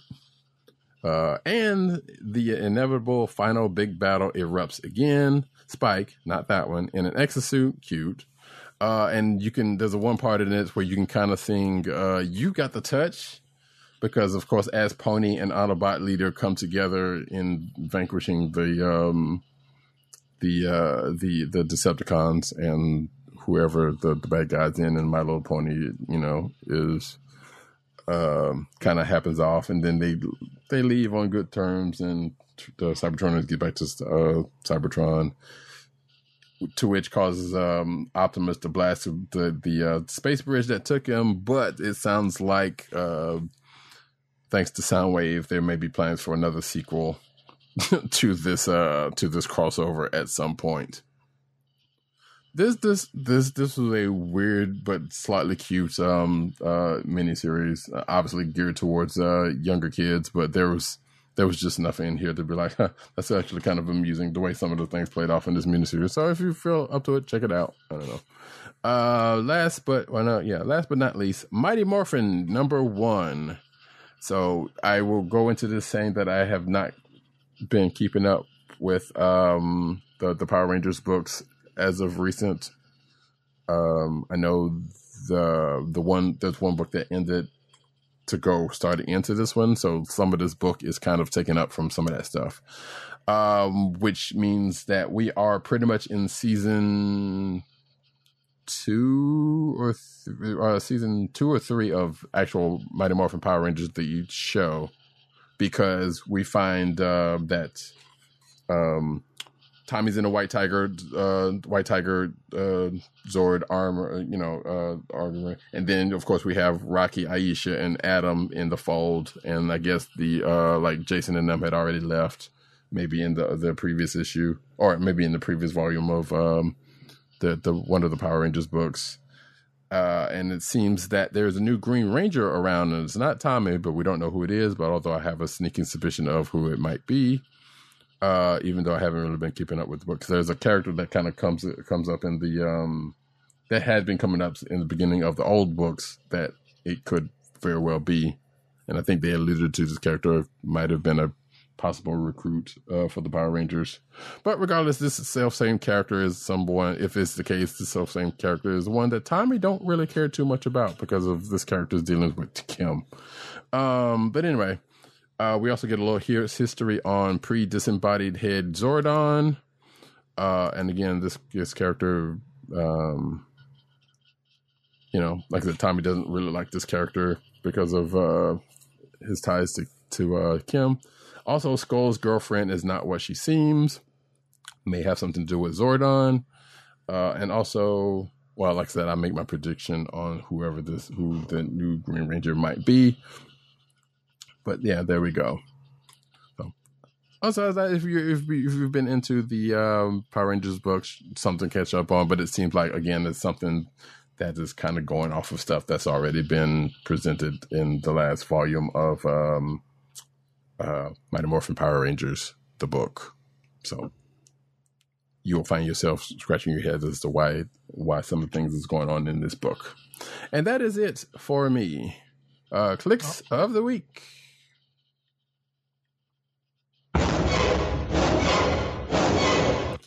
And we already got a couple of clicks of the week from our erstwhile partners here.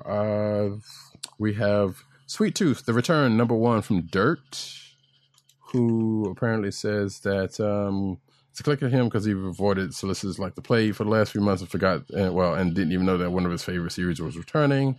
And now after reading this, he's freaking out and trying to figure out what's happening. I've heard good things about this series, just never tried to jump into it. Sure. The weird thing about it for me, as coming from video games, is like I think Sweet Tooth, and I'm thinking Twisted Metal, which is a video game series that had a. So I'm like, I don't think this has anything to do with that. I'm fairly certain it doesn't. Was that the clown truck? That is correct. Oh my god, I can't believe I remember that. But yes, that is absolutely correct. And I'm fairly certain that has nothing to do with this. And for Tim, it is Avengers 38 for him. He says lots of foreshadowing for next year, which, yeah, there's some truth to that. And that is it for them. do you have yours? Yeah, I was in between a few books. I definitely liked the Marauders book this week because I liked some of the character development in the book, and I as much as I don't believe in what happens is going to stick, in terms of what happens on the cliffhanger page, I think that's going to stick at all. But I definitely just like the overall story told in the issue. I liked how they featured Storm. Yeah. But I think I'm gonna go with my gut reaction and go with Thor #9 because I really enjoyed what they're doing with Donald Blake. Great, which means now you got me more curious about what that actually is. Excuse me. Well, for myself, I think I'm just going to go ahead and go with the Guardians because that was definitely a particular good week. And yeah, I'm kind of agreeing with everything that Agent 7 said about Marauders. I mean, I was also would give a nod to Black Widow for this week because of that 2-page. But yeah, definitely going with Guardians of the Galaxy #8 for my click. And with that, can we get an ad read, please? First ad read of the night is for Blue Apron. Blue Apron's meal delivery service. Fresh ingredients and incredible recipes delivered weekly to your door. Skip the grocery store and make incredible meals at home with Blue Apron. Always shipped free right to your home. And now the listeners of the Comic Book Chronicles can get $30 off your first Blue Apron order. To place your first order with $30 off and to help keep our show free for you, go to our network website at cspn.us. That's cspn.us. Then click on the Keep Our Podcasts free link at the top of the page. From there, scroll down to the Blue Apron link and sign up for your first order. Blue Apron through cspn.us. Do it today. And now we go into the news.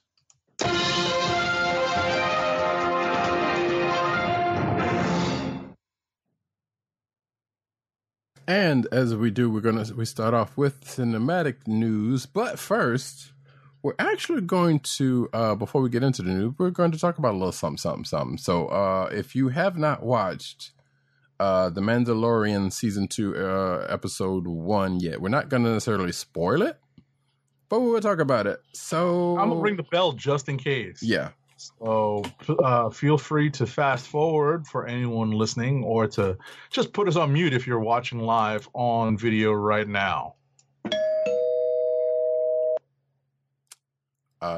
Needless to say, just like a lot of other people, I would just go ahead and say that I enjoyed this episode. It was glad to see this thing back, and I think after watching it, I think I already had the title for this here episode of the show of Comic Book Chronicles. So, which was probably one that I should have had like when the series first started, but that's a whole nother situation. If that ends up being the case, then you'll know what I'm talking about. Yeah, like I said, I'm trying to think about what to say without spoiling. I actually took some notes. Well, I mean, I was about to say, I took notes too. It's funny that we're both consulting our notes, right? You probably typed yours. I wrote them out because I'm old school in that regard. But, with lightly, kind of dancing around spoilers. Yeah, there's going to be some. Understanding what's already been revealed through episode trailers and images and whatnot.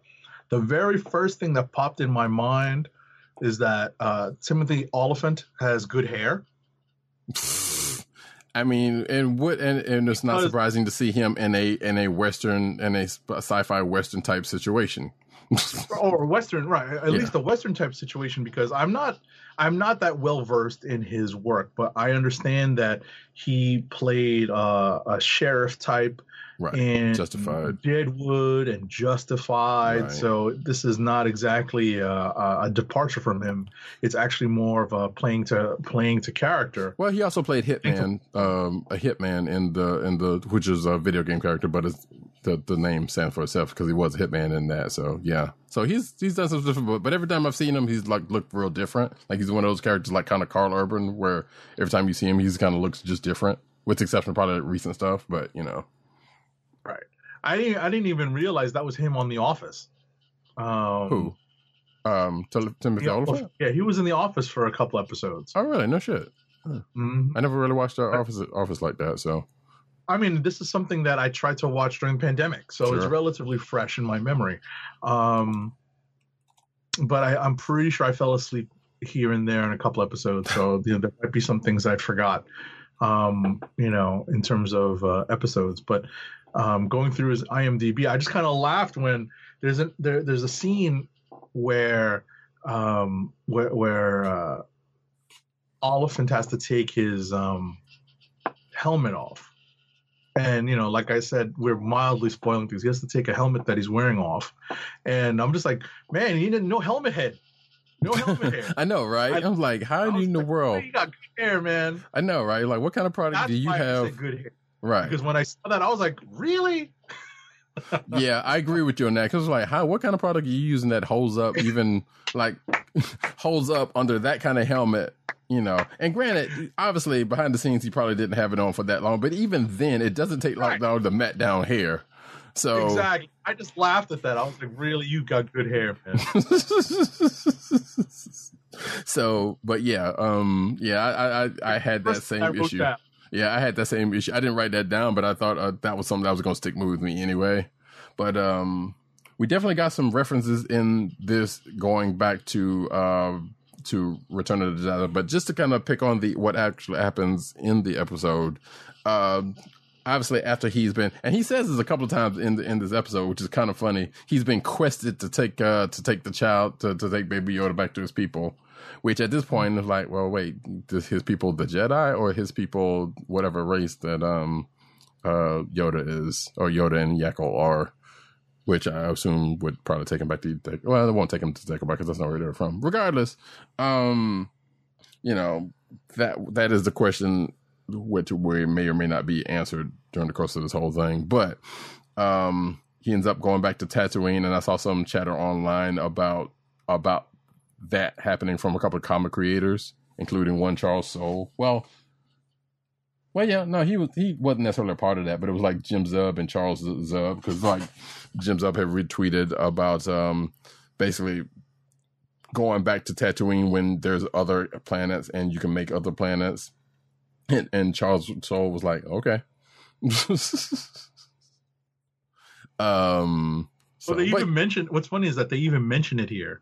In the episode, they're just like, "What? I've been there. There's nothing of that. Why are we going back there?" Right. Oh, so that was pretty funny. But that means, yeah, I feel like I've said this before. I felt like I was, living through another Dune episode. I think I said it for the trailer. Mm-hmm. I was like, I've never really watched Dune all the way through, but I was like, are we in a Dune phase now? I mean, by virtue of being Tatooine, probably. I mean, there's, sure, right? Like one kind of came before the other, but still, it doesn't. I see why. I know definitely why you say that, because of what happens. Was especially with what goes on in this episode. But but yeah, because he's tasked to take the Mandalorian's tasked to take Baby Yoda back to his people, whichever people that may be. Which I actually caught it funny because in the recap, and we talked about the recap before, because the recap's talking about goes back, kind of mentions some lines that was said in the previous season, that, as Agent 70s want to say, sounds more like D&D than anything else, because of the fact that he keeps mentioning that he's been quested to bring the child back, and they talk about, they talked about the Jedi as a race of sorcerers, which that's not necessarily the case, but, so I see what they're doing there, but it's kind of funny to just kind of have it, picked up on like that. But regardless, he ends up going back to Tatooine and ends up trying to find another Mandalorian, which, if you know of the other Mandalorian in the Star Wars franchise that has anything to do with Tatooine, you will probably know who will get referenced. And sure enough, that does happen in this story without giving it a whole kind of way. And even we may, may possibly even have seen the person at the end of this episode. Go ahead. You going to say something? I was going to add, the character that Timothy Oliphant plays is actually not a new character to the Star Wars universe. Right. It's actually someone who's been introduced in the literature, in the novelization. Right? Was it an EU character or was it one of the newer ones? One of the newer ones, as of 2015. So It's definitely one of the newer ones. So, because I was curious to see where this character, to learn more about this character and come to find out that this character is not new at all. Right. Which actually kind of brings me to that point, like real quick, and I won't belabor it too much. So, like, yeah, I've seen a couple of articles about how "quote unquote" important this character is to the Star Wars. I don't believe that he really is, because I also kind of did a nice little search on the character about him. Like, yeah, sure, he's something. He's been around for a minute, but whatever. I'm like, I feel like important as a side character. Like one of the more, like depending on what part of the Star Wars universe you're looking to dive into. Sure, if you're Jedi focused, not that important. Well, I mean, even with or without that, it's like, oh, whatever, it's just some random human white dude or like whatever. But I think the more important character in this one was Joe, who not necessarily was, I want to know her story because she just don't. But all she just does this one thing, and we never see her again. But nevertheless. Like there's a story there that I feel like that's probably more compelling than this dude's story. And that's just me. But on this quest, like I said, I do love the fact that the Mandalorian, which I think we've seen before, he knows Tusken, and that kind of comes into play a couple of good times, including the Tusken version of ASL that is used heavily in this, and how the ignorance of the humans that are involved, kind of makes things good for the Tuskens in the end without spoiling that part about it. Right.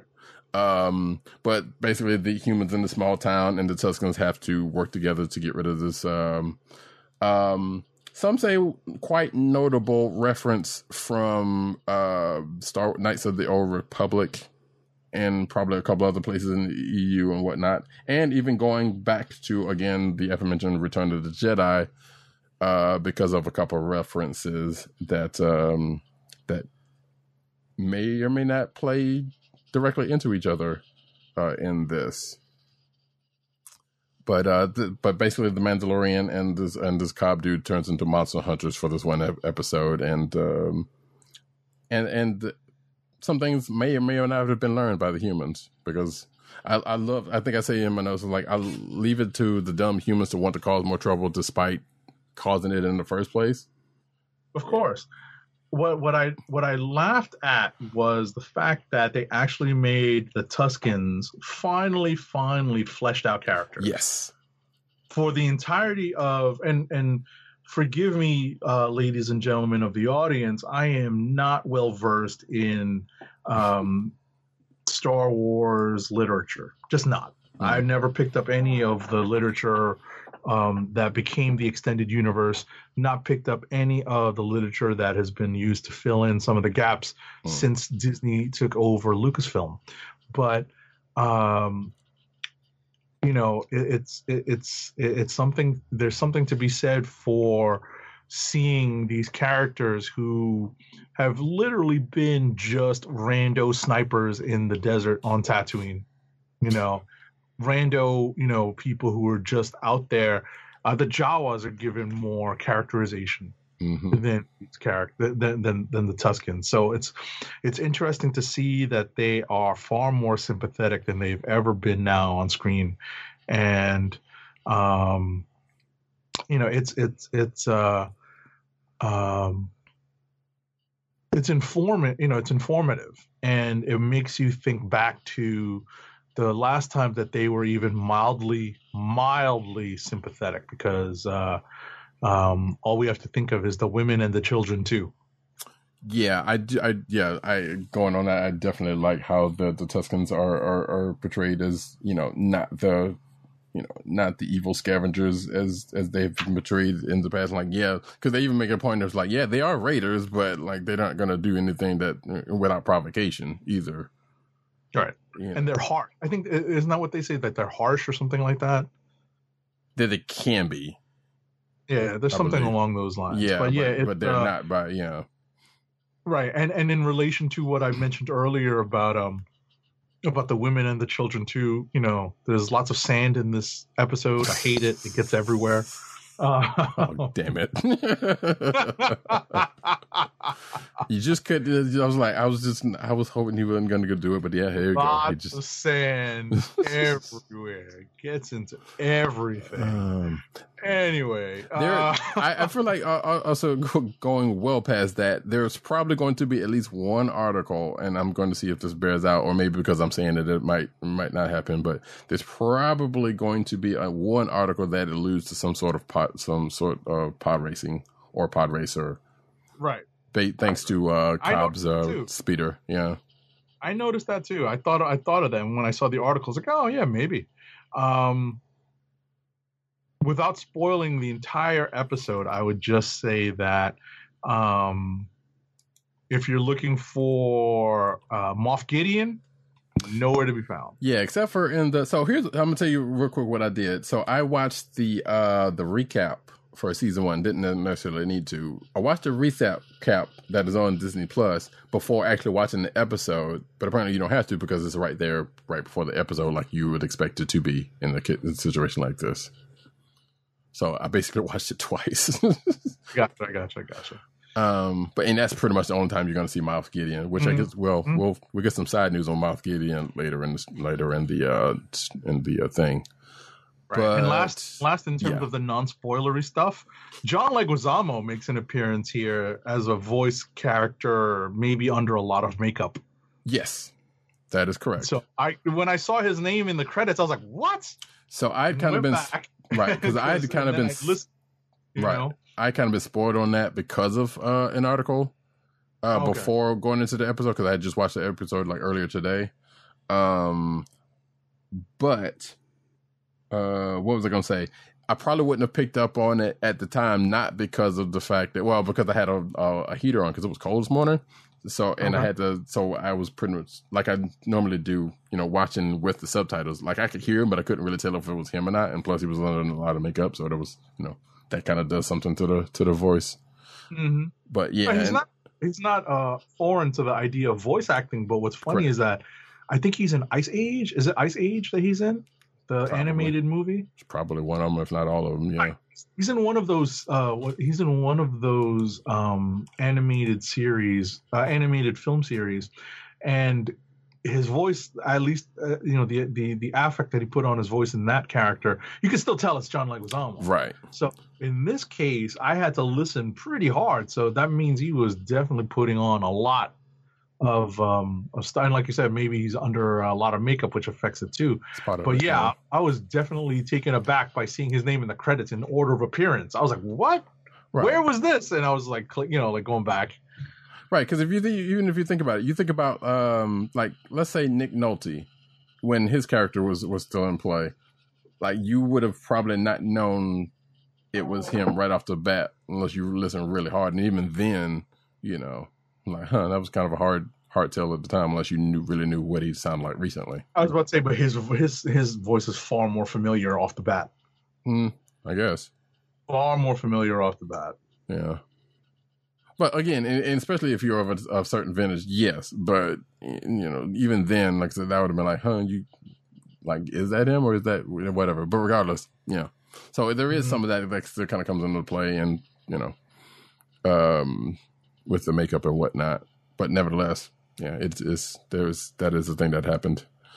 So what else we got going on in this? I think that's pretty much it. Like I said, I can go into some stuff. Everything, right? Yeah, like I can say there were some points in here that I kind of liked, like some little things, like that whole part when they their first plan that they put in action with the Tuskens that didn't go the way it was planned. Right. If you remember that was kind of a funny part. The the bantha teeth hygiene, that part was kind of pretty. I don't know, little stuff like that was kind of funny. I like that. Again, the reference, especially the first reference from the Star Wars series proper, I guess probably actually from A New Hope, that we see when he gets to Tatooine, which was pretty cool. Let's just say that there is another bot that has survived that that kind of moving slowly. Yes, it's lacked motivation, some would say. But apparently, I read about that, and apparently that was purposeful. I'm sitting there like, really? Because I went back and read the wiki on this particular bot, and I'm like, or this particular droid, and I'm like, really? Is that a retcon, or is that how that was originally supposed to go? That's funny. Yeah, but regardless, yeah, like I said, there are references to other points of like I said, there's a reference to Return of the Jedi in here that were pretty neat in dealing in what they end up dealing with at the tail end of this thing. And like I said, the Tuskens come out good because of the bounty they get from this thing. The only other thing that was kind of weird to me, and I don't know if you noticed it or not, but notice this was a small ass town, right? Like this was just a little podunk old mining area that wasn't even on the map anymore. But they had enough explosives to take down, as I say in my notes, take down because it's a mining camp. Right. Yeah, but they still like, okay, if they even then it kind of seems like, well, that's a lot of explosives, even if they are this poor. Now, granted, some of that probably came from what Cobb brought to the table also. So I got that part. But even then, it's like, there's a lot of ordnance just for them to be sitting on if they're this poor. Right. So, but outside of that, it was a great episode. I enjoyed it. And again, the reveal at the end that some stuff going into this is referenced, especially with what the character of Cobb was holding on to through the majority of this episode, is a great reveal, which I'm pretty sure that's out there now. So you may or may not have been spoiled on it at this point already. So we wouldn't be doing any more than what's already out there, but we still won't do it, right? Just in case. And shout out to I believe his name is Ludwig Göransson. Yeah, the composer for the music. Mm-hmm. Right, the person behind the music for the show. I won't lie. I always get a kick out of hearing that music, and I'm like, it's almost Pavlovian at this point. Mm-hmm. I don't know if you saw. I don't know if you're just like, oh, okay, I'm down for the show now. Exactly. I don't know if you saw it, but there was a pretty good clip or a GIF. Well, it was a kind of a clip where had a part of Lilo and Stitch. I don't know if you remember Lilo. Have you seen Lilo and Stitch? I have. So you remember the part where Lilo and Stitch kind of goes into Lonnie's bedroom while she sleeps and wakes her up with the record player? I don't know if you remember that. So basically that scene gets played out, but when Lilo puts Stitch's finger down on the record player, it plays the Mandalorian theme. And she keeps opening up his mouth and it keeps playing now. I was like, all right, I don't know whoever did that. That was pretty great. That's pretty funny. All I have to hear is dum. Exactly, and that's what you hear. You hear that, and then you hear a little bit more when he opens up and opens and closes his mouth. It's pretty cool. I have to look that up and send it to you. That's pretty cool. That's pretty cool. But yeah, it's Pavlovian at this point for me, at least. As soon as you hear it, just like, all right, it's Mandalorian time. I'm down. You know. So, all right, cool. So, there's a couple of news stories here. Related to The Mandalorian. Take it away. We'll start off with The Mandalorian actor Carl Weathers reveals Grief's ulterior motives in season 2. Now, granted, Grief doesn't show up in this episode except for the recap or whatever. The last time we saw Grief, Carl Weathers and Cara Dune, Gina Carano, they had just helped the Mandalorian and Baby Yoda escape from the clutches of the evil Moff Gideon. The pair, nor Gideon, appeared in season 2 premiere, which we just said, but we do know they will appear again in the series going forward. Speaking to Breakfast Television Toronto, as reported by Screen Rant, whether this teased his character arc going forward, as well as an upcoming episode he has directed. Oh, nice. The actor said that we can expect grief, and so editing, folks, editing. Good gracious, the actor said that we can expect grief to be having, quote unquote, having fun doing what he does, being duplicitous in season 2. He pressed further for more details, whether added a little more. I personally like the fact that he doesn't divulge a lot about himself, because I think in some way, the less you know, the more interesting you are in knowing. That's actually kind of true. And grief plays things pretty close to the vest. So I think we in the episode I directed, flex, we hint that there might be some ulterior motives in Grief's desires and what he's after, his goals, and I personally think that's more than enough. Now, granted, we know this character. We pretty much knew this character had some things going on, and we knew he had some, he's got some motives of his own in what he does. Like that became apparent, when he was even introduced. So this is not that big of a surprise, but it's good to know that we'll get to, I guess who will may or may not get to see what that's all about in this season. Also, I don't know if you noticed that most of the majority of season 1's episode were like between 35 and 40 minutes, and this was close to an hour. So I didn't notice because it just seemed to move. Right. Because they're doing a lot of stuff. Right. Like even the season, even season 1 stuff, as short as those episodes were, they kind of felt like an hour, even though they weren't.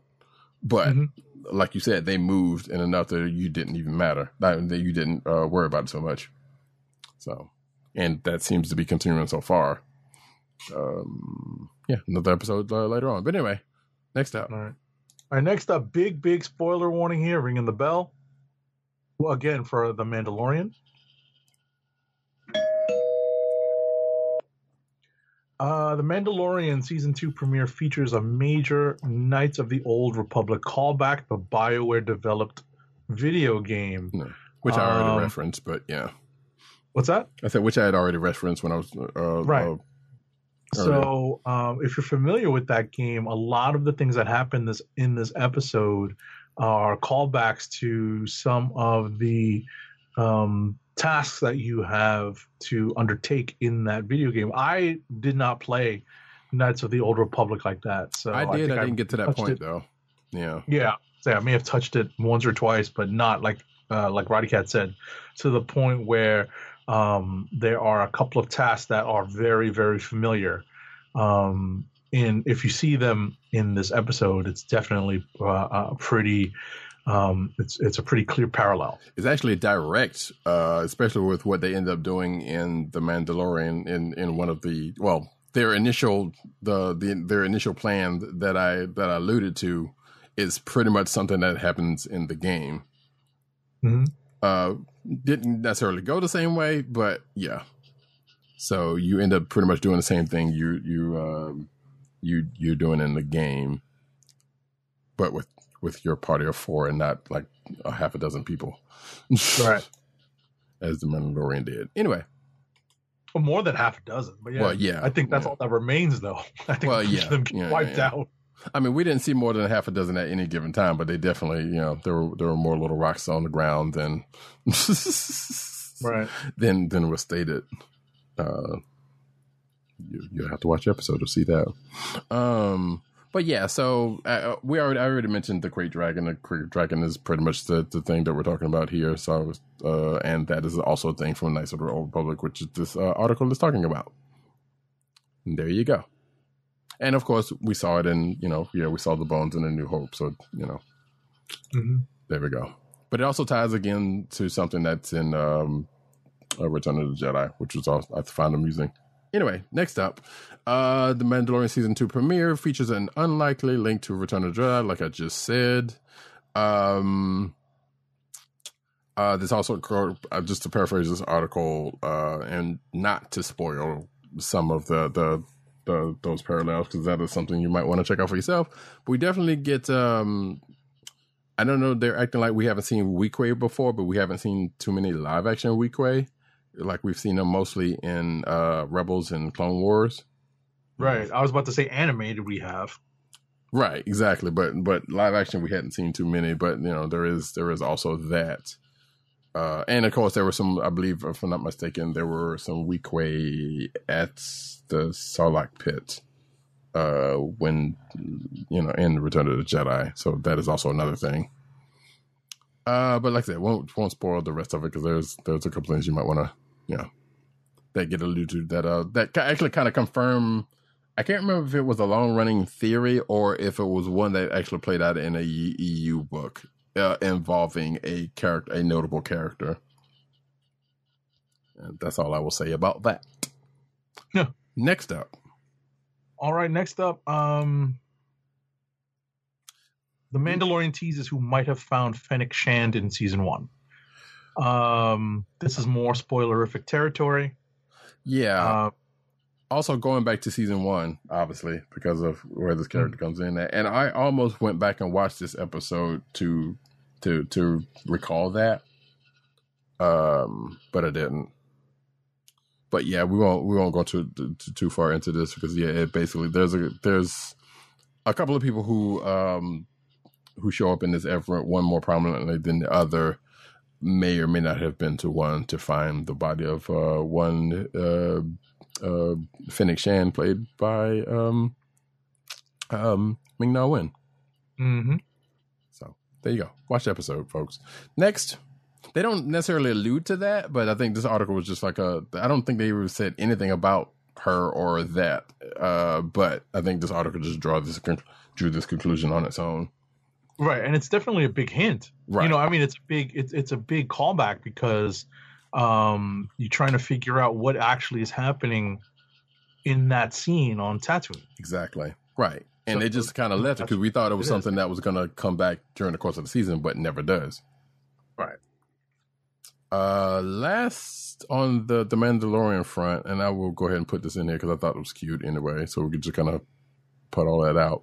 Mandalorian Baby Yoda oil painting joins London's National Portrait Gallery. So apparently, and I had to make sure that this was actually a real deal or just as some kind of, whatever. But apparently that did actually happen because I've seen a couple of places picked it up, not saying that couldn't have been a hoax. But anyway, a Baby Yoda and the Mandalorian oil painting joins London's National Portrait Gallery. The hype has been growing exponentially for the highly anticipated second season of the Disney Plus original series. The Mandalorian season 1 was a hit with fan. We already know this. I'm trying to figure out. So visitors to London's National Portrait Gallery are from October 30th to the 31st, which apparently is already gone at this point. So boo. But visitors of the gallery will be able to view an incredibly detailed Baby Yoda and Mandalorian oil painting titled The Mandalorian and the Child. The painting will be a part of the Mandalorian themed display, which also includes original concept art from the show. Fans have to act though, because like I said, it was October 31st, which is over with now. So you missed it if you were in London and didn't get a chance to check it out. But according to The Hollywood Reporter, the oil painting will hang beside portraits of other famous Star Wars figures, including Sir Alex Guinness, which I'm assuming in full Obi-Wan gear. So, yeah, there you go. That was the thing that happened. It's a little late now if you were trying to go see it, but I don't know. I'm kind of curious as to where that painting is now. Moving right along. I guess we're going to wrap back around to the beginning. Yeah, because that is the end of the Mandalorian news. So, in the big, I hate to call it big news. Sean Connery, the Scottish actor who originated the James Bond character on film, died peacefully in the Bahamas on November 1st after a long illness. He was 90. His son, Jason Connery, confirmed the news to the BBC. Famous for his dashing good looks, strapping physique, and abundance of charisma, Connery was the first actor to portray Agent 007 in film, starring in 7 entries in the franchise from Dr. No to Never Say Never Again. He was also an Oscar winner for his supporting turn in Brian De Palma's The Untouchables his sole nomination from the Academy, and he received 2 BAFTAs, including an honorary fellowship award. He was awarded a knighthood in 2000, and he named the dog Indiana. Actually, and yes, and also he puts one of yours in the hospital. You put one of his in the morgue. There you go. From the Untouchables. Also played in League of Extraordinary Gentlemen, which is also, based, if I'm not mistaken, based off of a graphic novel. But a lot of people like to forget about that movie, which it was his last film. Great. Yes. And of course, I know I'm pretty sure somebody brought up Zardos at some point in time during the course of this, but because that's a thing that ends up happening. If you don't know what Zardos is. Also, I was about to say, and also welcome to The Rock. Oh yeah, I definitely wasn't going to go too much farther without mentioning that. Yeah, because apparently I saw a story. I saw another story. Speaking of that, talking about he was pretty much yelling at Fox or whoever it was to give Bay more money so he could actually do what they wanted with the movie. And I was like, yeah, I kind of believe that. If that actually happened, I kind of believe it. It's funny. So, but yes, and I also believe that at the end of it, I saw reports that he was suffering from dementia. Yeah, that's unfortunate. That's a sad week to go.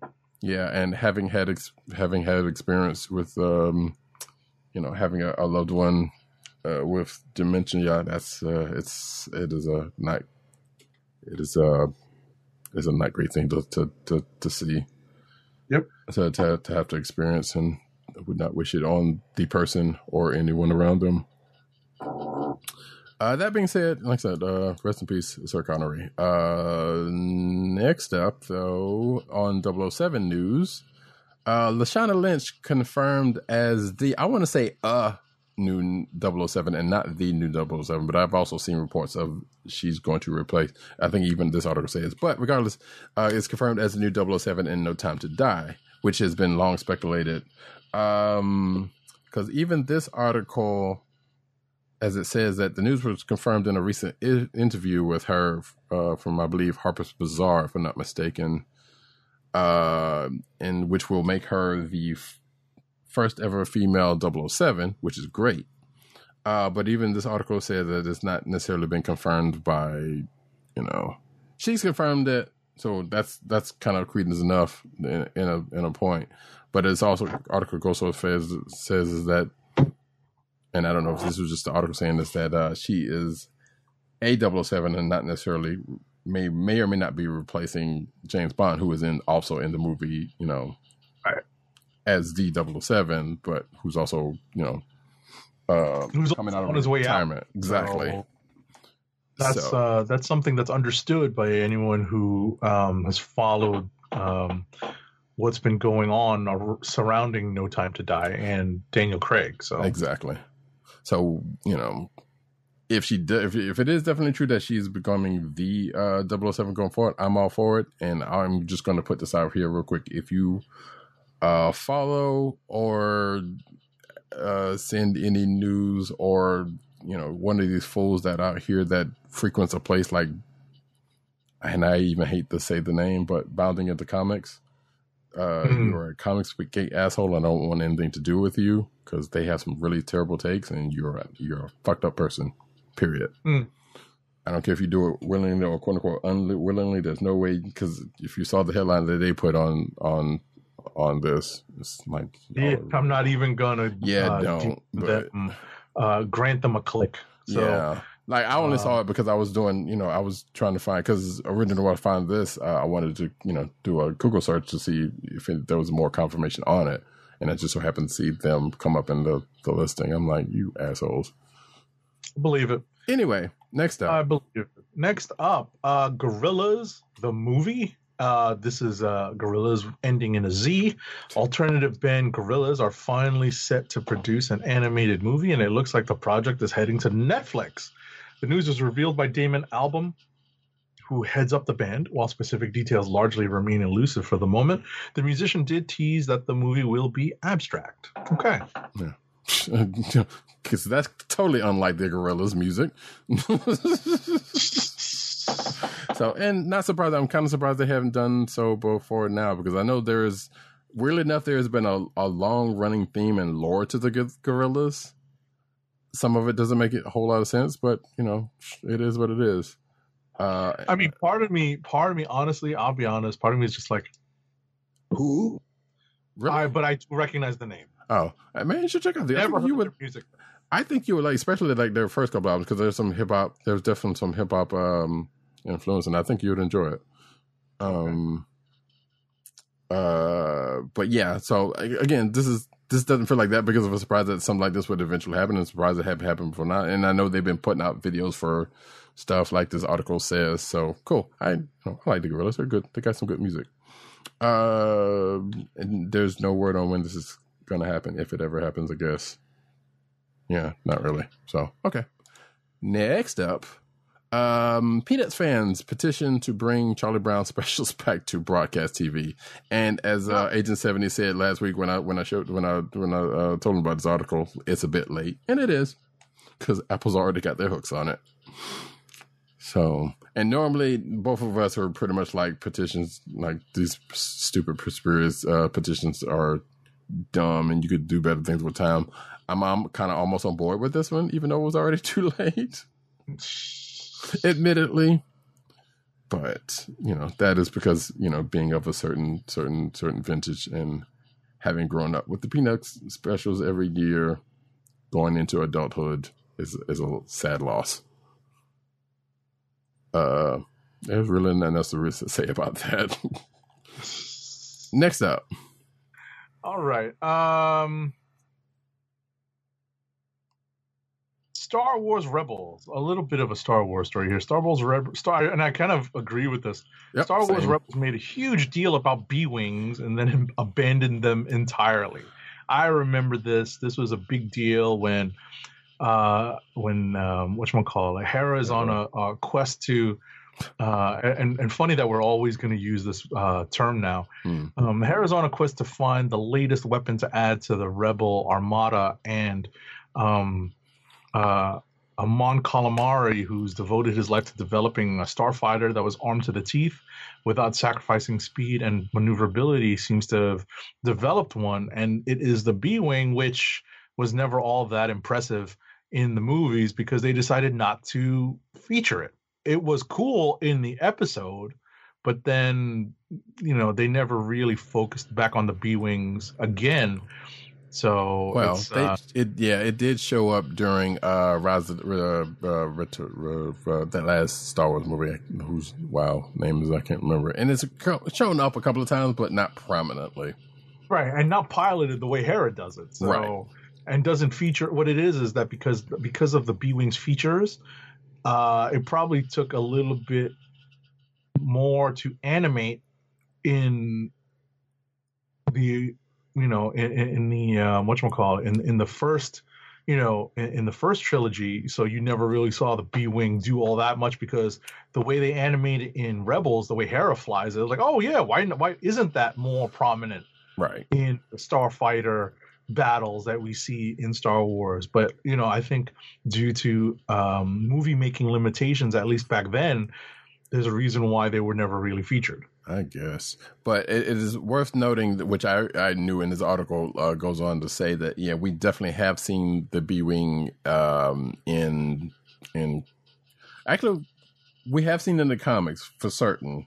We haven't seen it as much in comics, but we have seen it. And in fact, as recent as this week's Star Wars, I'm trying to remember, there might have been an actual B-Wing in that, because there's a whole page or a whole panel where Luke is trying to help out the other rebels, which I forgot to say earlier, but whatever. Help out this other rebel section, get their starfighters out from the hangar. So they were basically trying to take up the flag to help in that endeavor. And then we see the panel of a whole bunch of X-Wings and and B-A-Wings, and I think there might be a couple of B-Wings in that section that just kind of all flooding out. And it was a really good panel. It was really nicely done art that comes out. But I don't remember seeing if there was a B-Wing in that number. But nevertheless, we have seen them in comics. We've seen them in video games, because I think Squadrons, the recent Star Wars games, definitely has a B-Wing in it, if I'm not mistaken, or at least references it. or it's probably somewhere in there. But we definitely have seen him in other avenues, just not the live action stuff so much. But yeah, I almost put this in the clickbait section, but then I was like, you know what? I feel like this is good enough to put in the news section, and I'm glad that Agent 7 agrees with me about this. Right. Because yeah, it was a thing. I'm like, why did they just bring it up and just like dropped it like, just that quick? Anyway, next up though, Lego Star Wars Holiday Special trailer sees Rey meet Baby Yoda. Don't know if there needs to be anything else to say about that, but the Lego Star Wars Holiday Special Part 2. I'm gonna say it's Part 2. It's not a Part 2 because it's its own thing. Got its first trailer on Thursday, revealing how Rey will time travel through major events in the saga, including Luke Skywalker's run on the Death Star and a moment with the Mandalorian's Baby Yoda. The special hits Disney Plus on November 17th and takes inspiration for the infamously bad, this is the article writer's words, and I can corroborate to say, yes, anybody who's ever seen it can corroborate this, infamously bad 1978 holiday special, which feels very old to say, but I am old. It says it kicks off with Rey and the rest of the heroes celebrating Life Day, which is the thing. It says Lando gets a sweet cape. And in the wake of Rise of Skywalker, which is the movie that I was trying to think of, before the Jedi gets a mysterious crystal that sends her on a cross-timeline adventure. So you can watch the trailer at your leisure because it's out there. Next. All right. Next up, the fan favorite X-Men the Animated Series, at least to some fans, is available to stream. Yeah, that's me mildly hating on that animated series. Not so mildly. Because it was disappointing. So it's available to stream in its entirety on Disney Plus, and the premium streaming service has heralded its arrival with what it has dubbed an unofficial official trailer recounting Marvel's merry mutants assembling to protect the world that hates and fears them. The trailer is drawn primarily from the show's opening season. As Jubilee is brought in by the X-Men, Professor Charles Xavier is seen leading his students against Magneto and the Brotherhood of Evil Mutants. Which we really didn't get too totally much of that during the course of the 5 seasons that I remember. Like, yeah, we've, bits and pieces here and there, but not enough as the opening would suggest. And by the way, I'm gonna say again, if you watch it on Disney Plus, it's all kind of out of order, and there is a chronological guide out there if you're so inclined. And actually, this article mentions that. So there you go. Next up, Marvel teases more story to come for Ant-Man and the Wasp's Ghost. Marvel teased that Ava Starr, aka Ghost, aka Hannah John Kamen, which, by the way, if you haven't seen Killjoys, you should. Great show. The anti-hero in Ant-Man and the Wasp could have her own story explored further in a future story. Please don't kill Bill Foster. Bill Foster. Please don't kill him. Anyway. Roddy Cat forgot his actually... Because I'm thinking of a couple different... of the show. Because I'm thinking... Yeah. Go ahead. What'd you say? No, I said you forgot one of your mantras for the show. Yes, because I got for some strange reason I'm thinking of one too many bills here from what I reason. But yes, a recent post on Marvel.com breaks down Ghost's history in her debut film, beginning with her bracing introduction to Scott Lang, Ant-Man, Paul Rudd, and Hope Van Dyne, Wasp, Evangeline Lilly. Then peeling back the layers of her tragic backstory involving a deadly accident, which saw her into a state of molecular disequilibrium, granting her the ability to phase through walls. While also leaving out the part where she's an Iron Man villain, but that's fine. A lot of things have kind of didn't go the way you think it should in the MCU, but that's just me. Regardless, this article is postulating that this story could be Ant-Man 3, which doesn't have a release date, or it could be something possibly entirely different. We don't know. So it says here, it also is unclear if John Kamen will return for director Peyton Reed's third entry.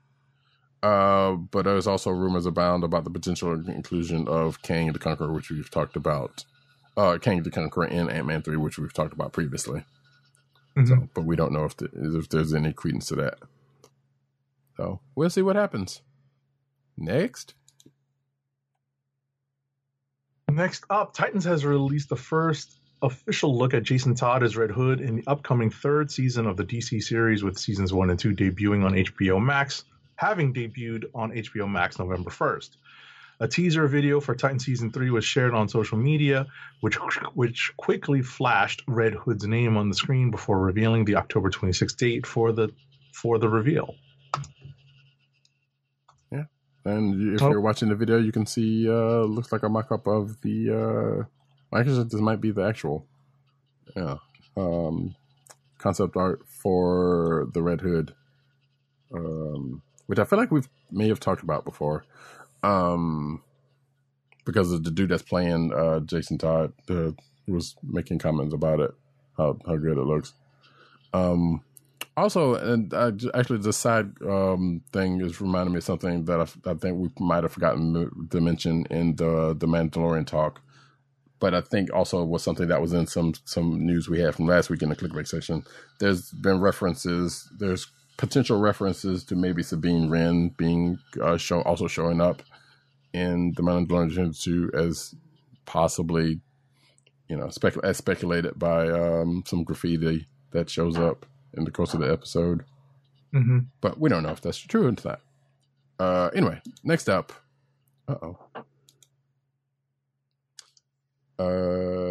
Justice League star Ray Fisher denounces Joss Whedon's statement. So yeah, that's this thing is still ongoing between Ray Fisher's claims against Joss Whedon and treatment and whatnot on the set of Justice League, and apparently Joss Whedon's people came out with a statement recently to which the actor has responded to in this article. We don't necessarily have to go into all of that, those both either statements, but if you're so inclined, you can read it in the article in the show notes. Next up. Alrighty, next up, Animorphs book fans.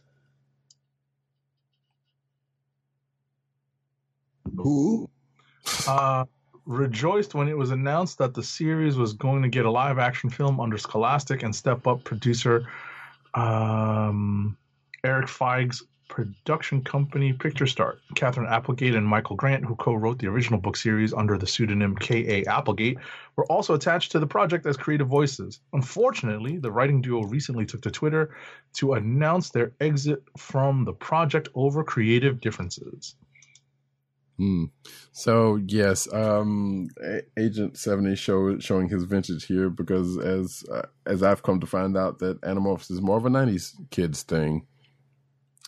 Because while I remember seeing things about it, I don't think I ever watched the show or partaken of anything of it.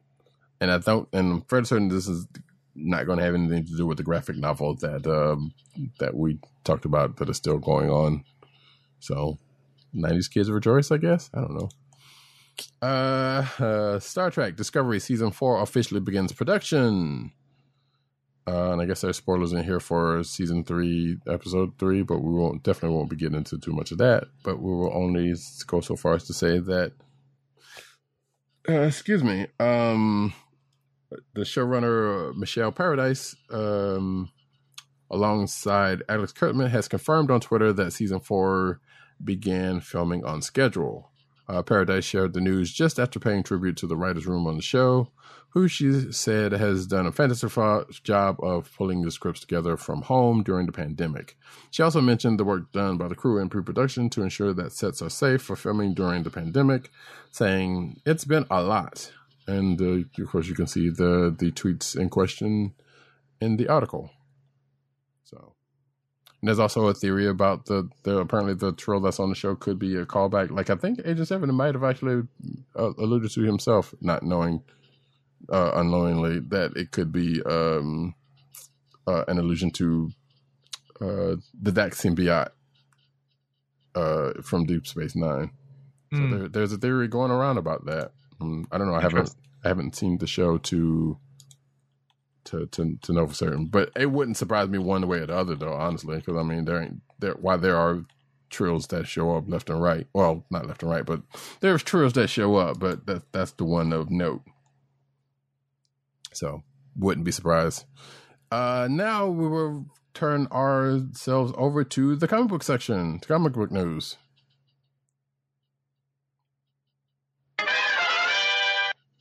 And we start off with DC Future State. Immortal Wonder Woman #1 teaser shows off the new adventures of Nubia. And this article is a first look into that book.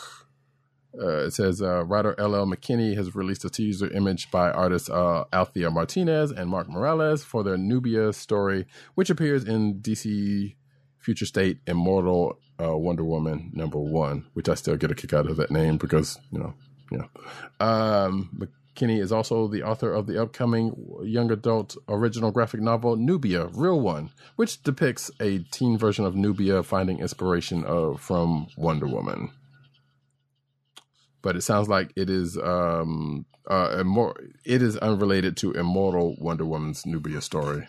So there you go. Wait, does it say when that comes out? January 19th, when Immortal Wonder Woman comes out. Which I believe we will also find out will be the Brazilian Wonder Woman's entry also. So cool. Next up. A new team of legacy heroes called Teen Justice will make their debut during DC Future State, the 2-month publishing initiative kicking off in 2021. According to Screen Rant, Teen Justice hails from Earth 11, and will be introduced in an 8-page story for Ivan Cohen and Eleonora Carlini's DC's Very Merry Multiverse in December. The heroes of Earth 11 consist of gender-swapped heroes originally introduced in Grant Morrison's The Multiversity Guidebook. Teen Justice's membership includes Aqua Girl, Supergirl, Robin, Donald Troy, Clarion the Witch Girl, and Jess Chambers, a.k.a. Kid Quick, a gender-fluid, non-binary Flash. Okay. Yeah. And I don't know if you mentioned the Supergirl, but yeah. Yeah, I did. I've ran through the whole gamut. Yeah, I didn't name their names, but yeah. No, it's not. Yeah, but yeah, if you're watching the video, you can see the sketches of all of the characters. They look all right, sure. I've found myself already interested in Future State leading up to this, and I'll probably check this out.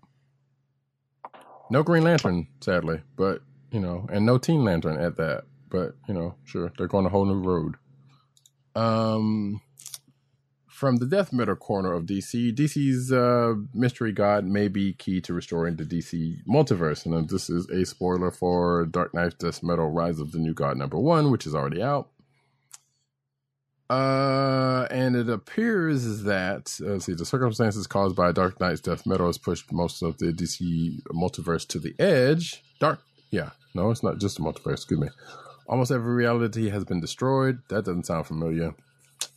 Almost all of the heroes have been wiped out, and there's only the machinations of the empowered Batman Who Laughs left to play out. However, there might secretly be a way to restore everything. Secret Wars. Oh, wait, sorry. The Chronicler just proved how powerful his people are and potentially set upon a way to restore the DC multiverse, even if the Darkest Knight succeeds in wiping out all creation. And yes, I know this whole creating multiverses thing is a DC thing before Secret Wars, but whatever. I was about to say, this is our patron hero, the Chronicler. Yes. So when I saw the name, I was just like, really? The Chronicler? Yes. No, it could have been worse. Could have been what's his face? The crying dude. Oh no. Pariah? Pariah, yes. Oh, goodness gracious. The crying dude. See him crying while he saves the whole multiverse. God.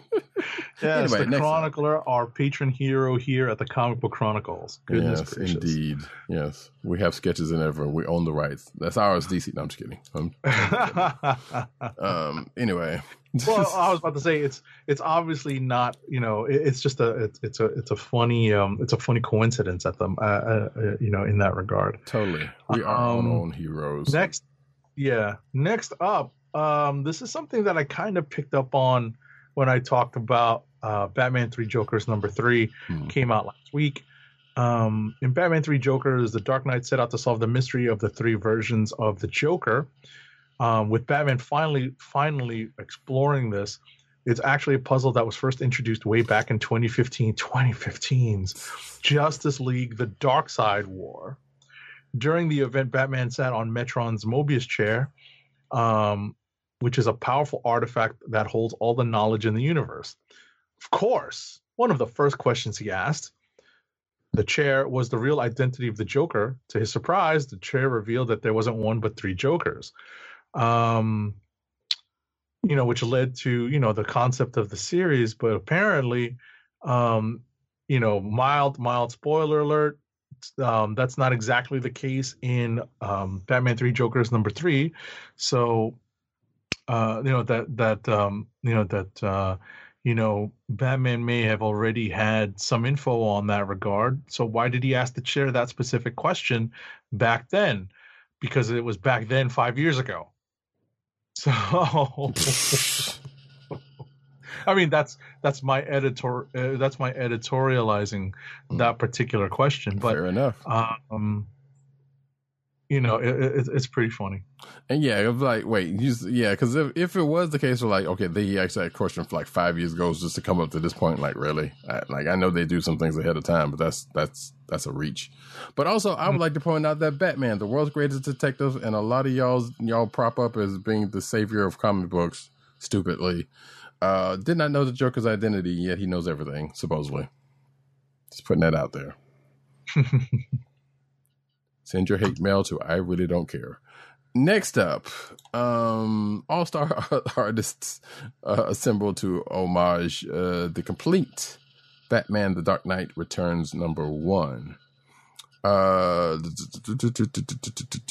get past a whole lot of this and basically say that for the past few months, several top-notch comic artists have been sharing on social media their individual redrawings of pages from Batman The Dark Knight Returns. The shadowy hand of Laundry Project could be felt, and Newsarama has discovered that it's the work of an art collector named Christian Casares, along with artist representative Felix Liu of Felix's Comic Art. The duo is in the process of commissioning modern-day comic artists to recreate the entire first issue of Batman Dark Knight Returns. This follows a similar group art recreations such as Giant Size X-Men number 1 tribute to Wayne and Cockrum and Bartkira. A recreation of Akira, but mashing up with the characters of The Simpsons. Oh, I didn't know that was an actual thing. I was wondering what the hell that was about. Okay. Weird. Dumb and weird. Anyway, that's the thing. I guess there's a quote here. The real root of it would have been the 2 pieces I had done in 2015, Lou says. For fun, I had Daniel Warren Johnson and James Herron do 2 of my favorite pages. I wouldn't even have thought about what Christian is doing. He decided to take it to the most logical extreme and do the whole damn thing of issue 1. Artists confirmed to be involved in this still ongoing project are Michael Allred, Jock, Cliff Chiang, Ryan Suk, Ryan Otley, James Herron, Raleigh Rossmo, Michael Walsh, Andy Belanger, Moriat, and Matt Lesniewski. Yeah, sorry if I butchered the name. But there you go. That's the thing. Have at it. Next. The Batman Origin gets a new spin in Tales from the Dark Multiverse Batman Hush number 1. Which is out this week. This also came out this week. Mm-hmm. This is an alternate twisted version of DC Concepts. It's part of the Dark Knight's Metal and Dark Knight's Death Metal event. It doesn't have any sort of direct relation to the story of the crossover, but it definitely ties into the concept, so it's got a dark slant on these classic DC story. Sure. On this classic DC story. Sure. Okay. Next up, Mr. Freeze's wife gets a voice of her own in Victor and Nora, A Gotham Love Tale, which also came out this week. DC's young adult graphic novel line puts a spotlight on one of Batman's most notorious villains this week, Mr. Freeze, in Victor and Nora, A Gotham Love Story. Wow. Focusing on the time before Mr. Freeze, aka Victor Freeze, became one of Batman's most popular villains, Victor and Nora, A Gotham Love Story shows a time in which he was just a normal teenager discovering what it means to fall in love. But what makes this stand out as what makes it a standout is that the OG a chance for this. Wow, that's a weirdly done sentence there. For this iconic relationship to be more than just a one-sided romance, and gives a voice to his paramour Nora. Then the rest of the article goes on to be an interview with the author. So yeah, next. All right, Hellblazer takes a Harry Potter turn in previews of 2021 DC middle grade graphic novels. Oh, you're obviously not the target audience for this. DC has revealed new covers and some interior preview images. What's that? Speak for yourself. Haha. Totally kidding, but kind of sort of kidding. DC has revealed new covers and some interior preview images from a trio of upcoming middle grade graphic novels aimed at readers 9 through 12. Namely, Metropolis Grove, The Mystery of the Meanest Teacher, a Johnny Constantine graphic novel, and Green Arrow Stranded. Yes, a graphic novel for 9 to 12-year-olds starring Hellblazer. Sure, I'm with it. Probably a safe bet that 13-year-old Johnny Constantine has not yet picked up his 2-pack-a-day habit yet. Or he has. I mean, we don't know. Interesting. All right. The $9.99 novels introduce DC's most iconic superheroes, really most iconic superheroes, to a new generation of fans with stories told by some of the most successful authors from the middle grade publishing space. Reads the publisher's description of the line. The middle grade titles are standalone stories, not part of DC's ongoing continuity, and completely accessible to new readers who have no previous knowledge of DC characters. Okay. See, Agent 70's hate on Green Arrow here, shining very much forth.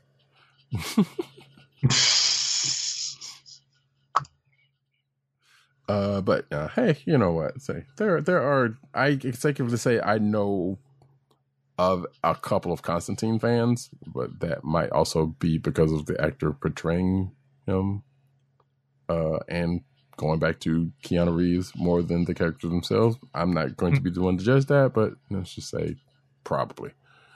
Anyway, next up, George Perez's Wonder Woman gets absolute treatment in 2021.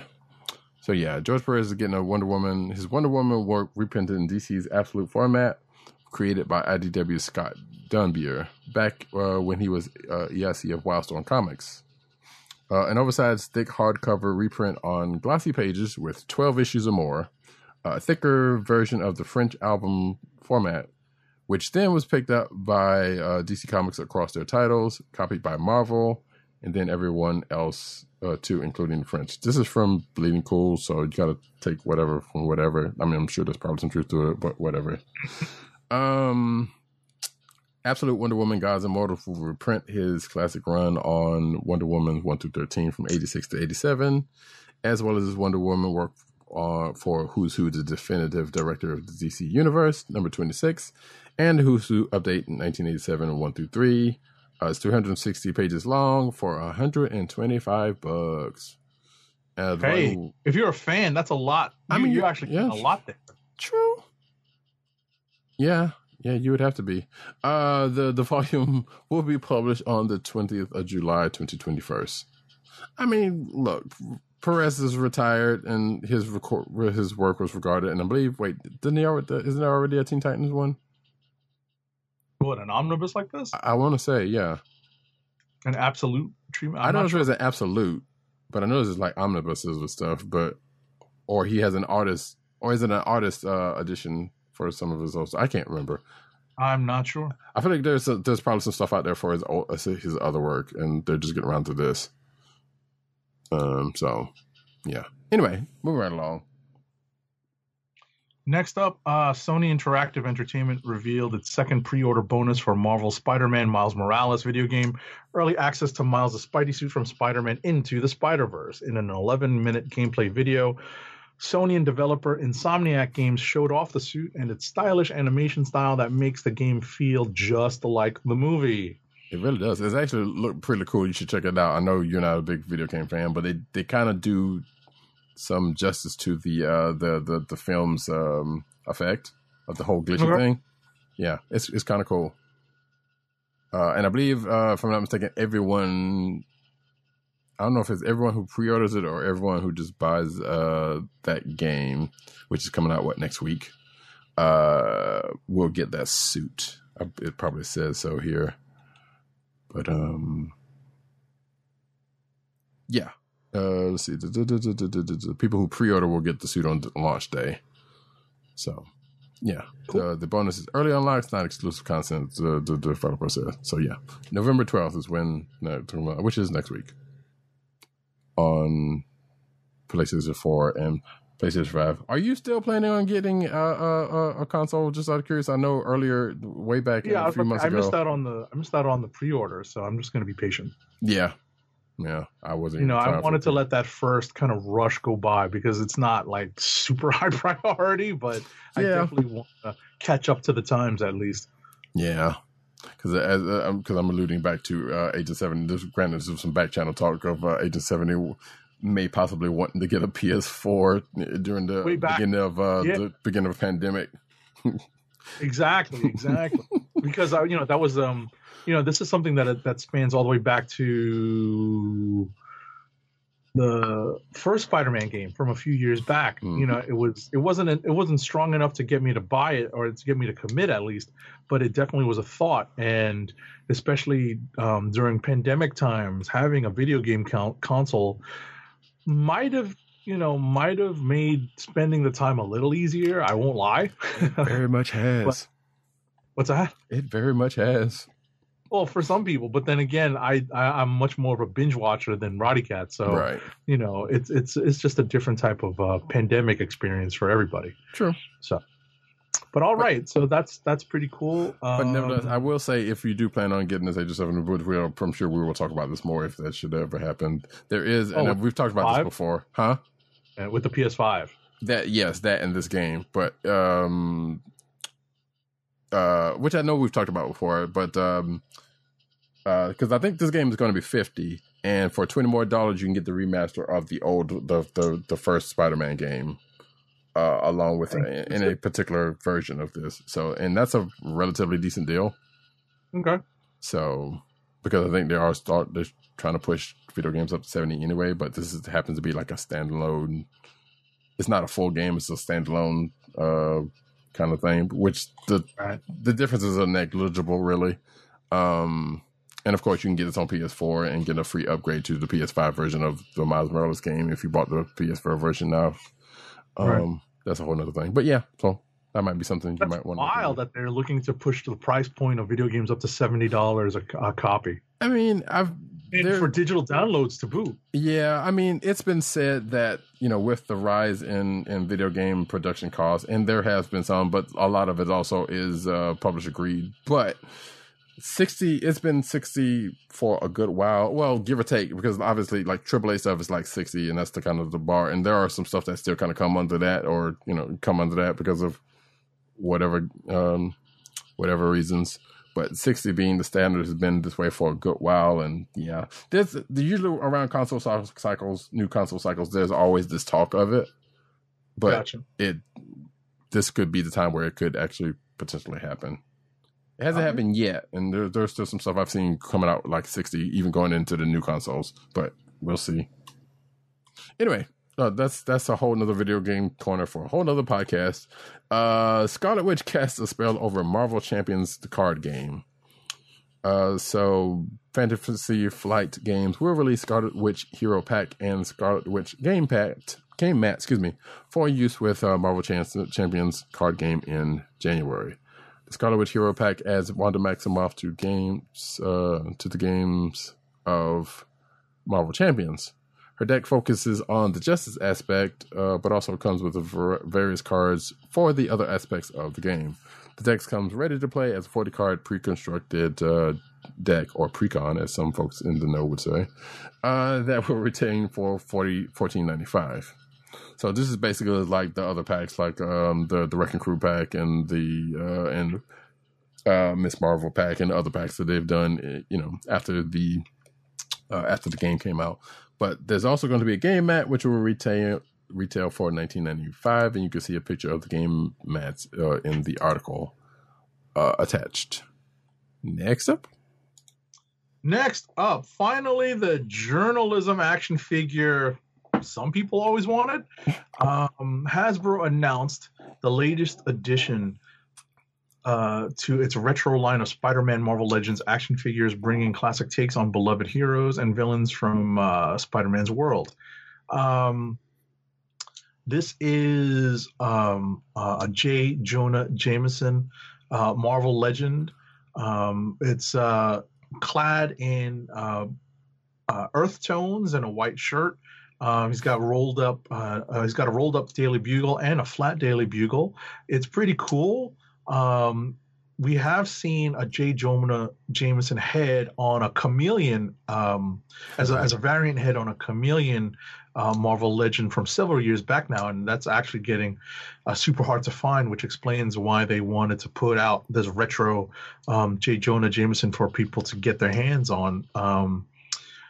What's funny is that I finally figured out after several years of collecting now that a lot of these new figures are produced to appeal to the action figure photography folks. Mm-hmm. This is not for, and definitely for collectors too. Don't get me wrong, because there are people who are asking for these characters to complete their collections. But for characters like this that aren't necessarily of the superhero ilk, a lot of these characters are definitely produced because they would look cool in dioramas. So, and I'm not,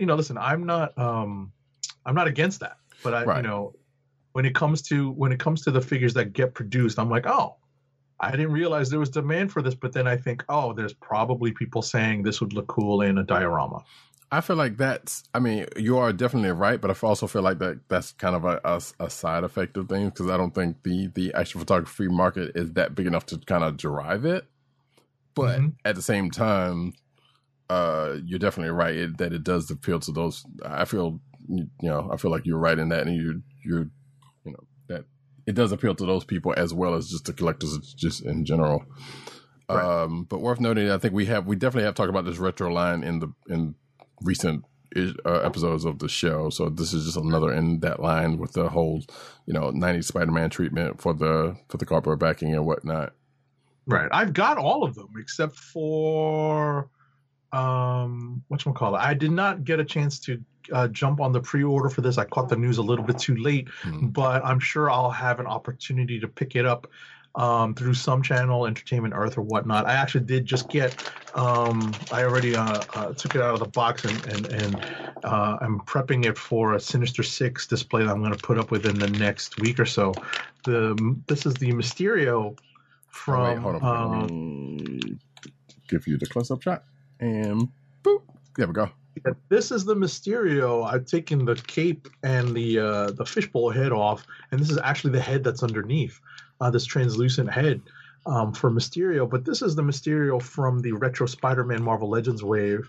It's pretty cool. The color scheme for his costume is much more consistent with what we're used to seeing, with the gold boots and the gold gauntlets and the gold gloves. So it's much more consistent with what we're used to seeing. So it's definitely a pretty clear repaint of a Mysterio we got within the last couple of years, but it's still pretty cool to get. And this will be going up in a Sinister Six versus Spidey. Speaking of dioramas, a little diorama I'm going to put on my shelf back here.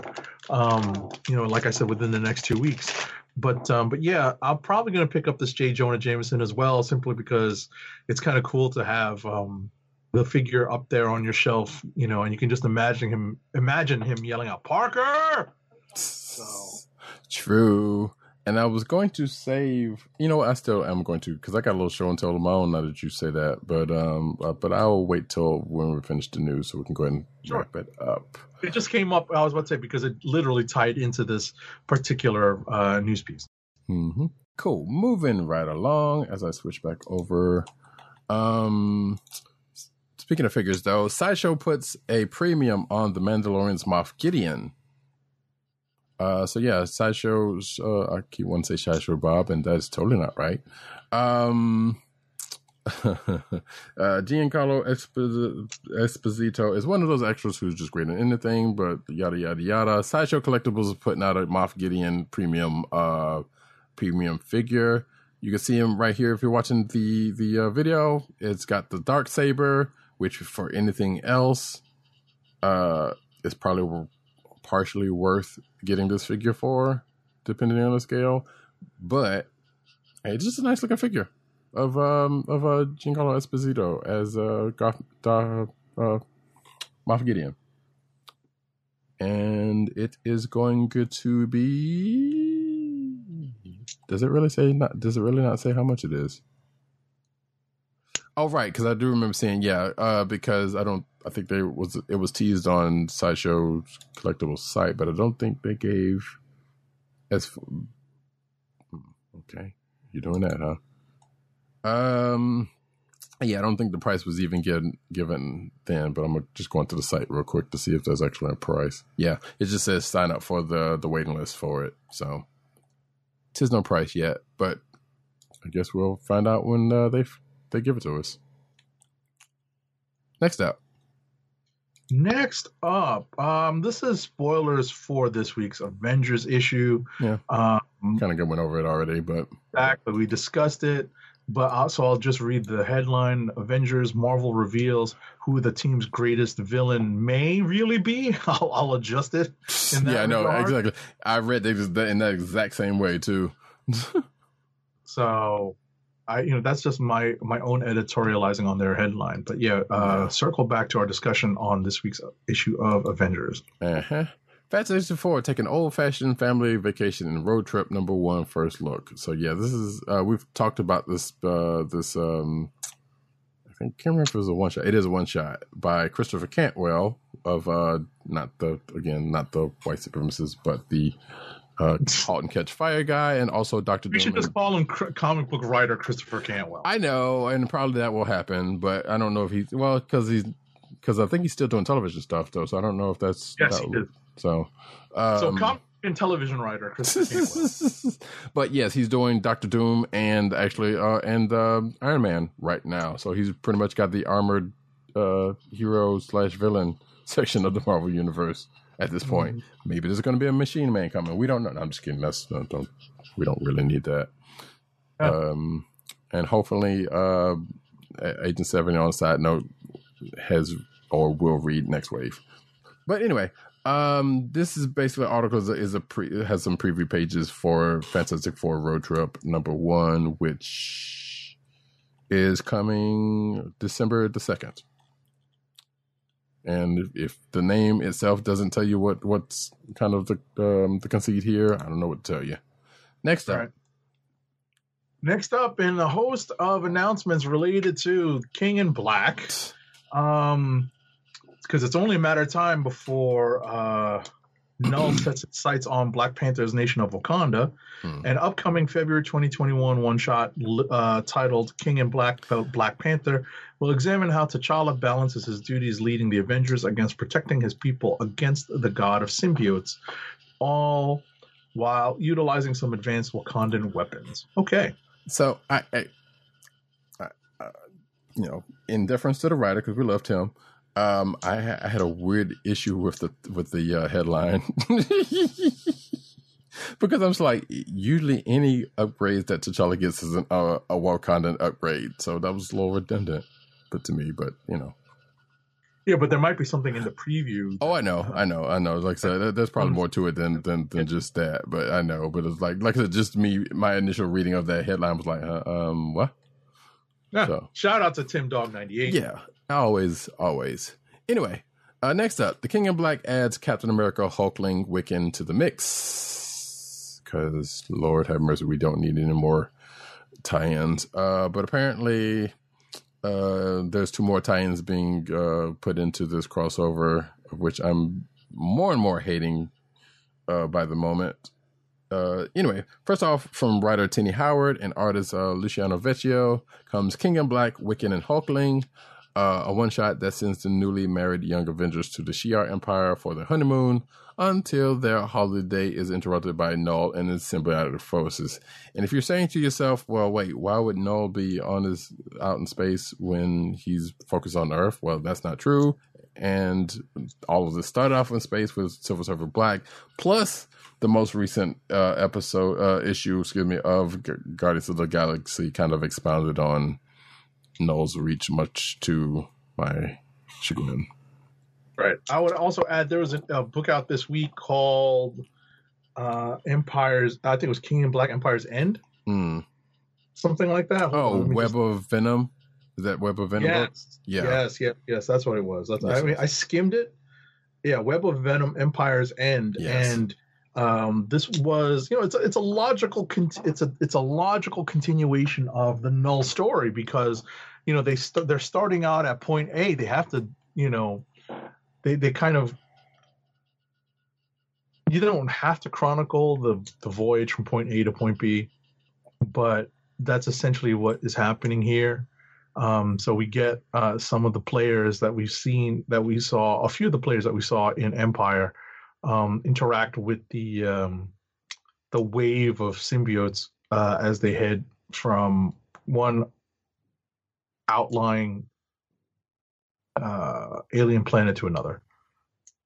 On their way to Earth, really. Yep. And wait, there is also another one with the aforementioned Captain America, which is King in Black Captain America #1, which is out in February, and that King in Black Wiccan and Hulkling is due out in March. So, yeah. All right, next up. Meanwhile, Outlaw, by the way, still hasn't quote unquote finished, and there's still, stuff up in the air from other events. Yeah. I mean, I don't know what to say about it anymore because, we obviously know the reason for it. Yep. Whether or not we agree with how they're coping with it and how they're adjusting their publishing schedule to it is another story. Yeah. That's really what it comes down to. It's hard to complain about it because we know it's got to be tough.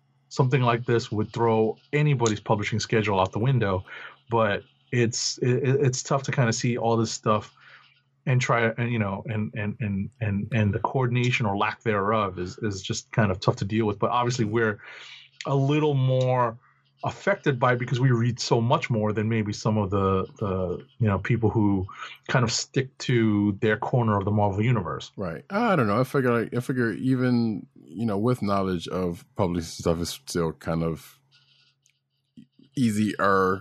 Like, it doesn't make it right, granted, because everything you just said is definitely in effect.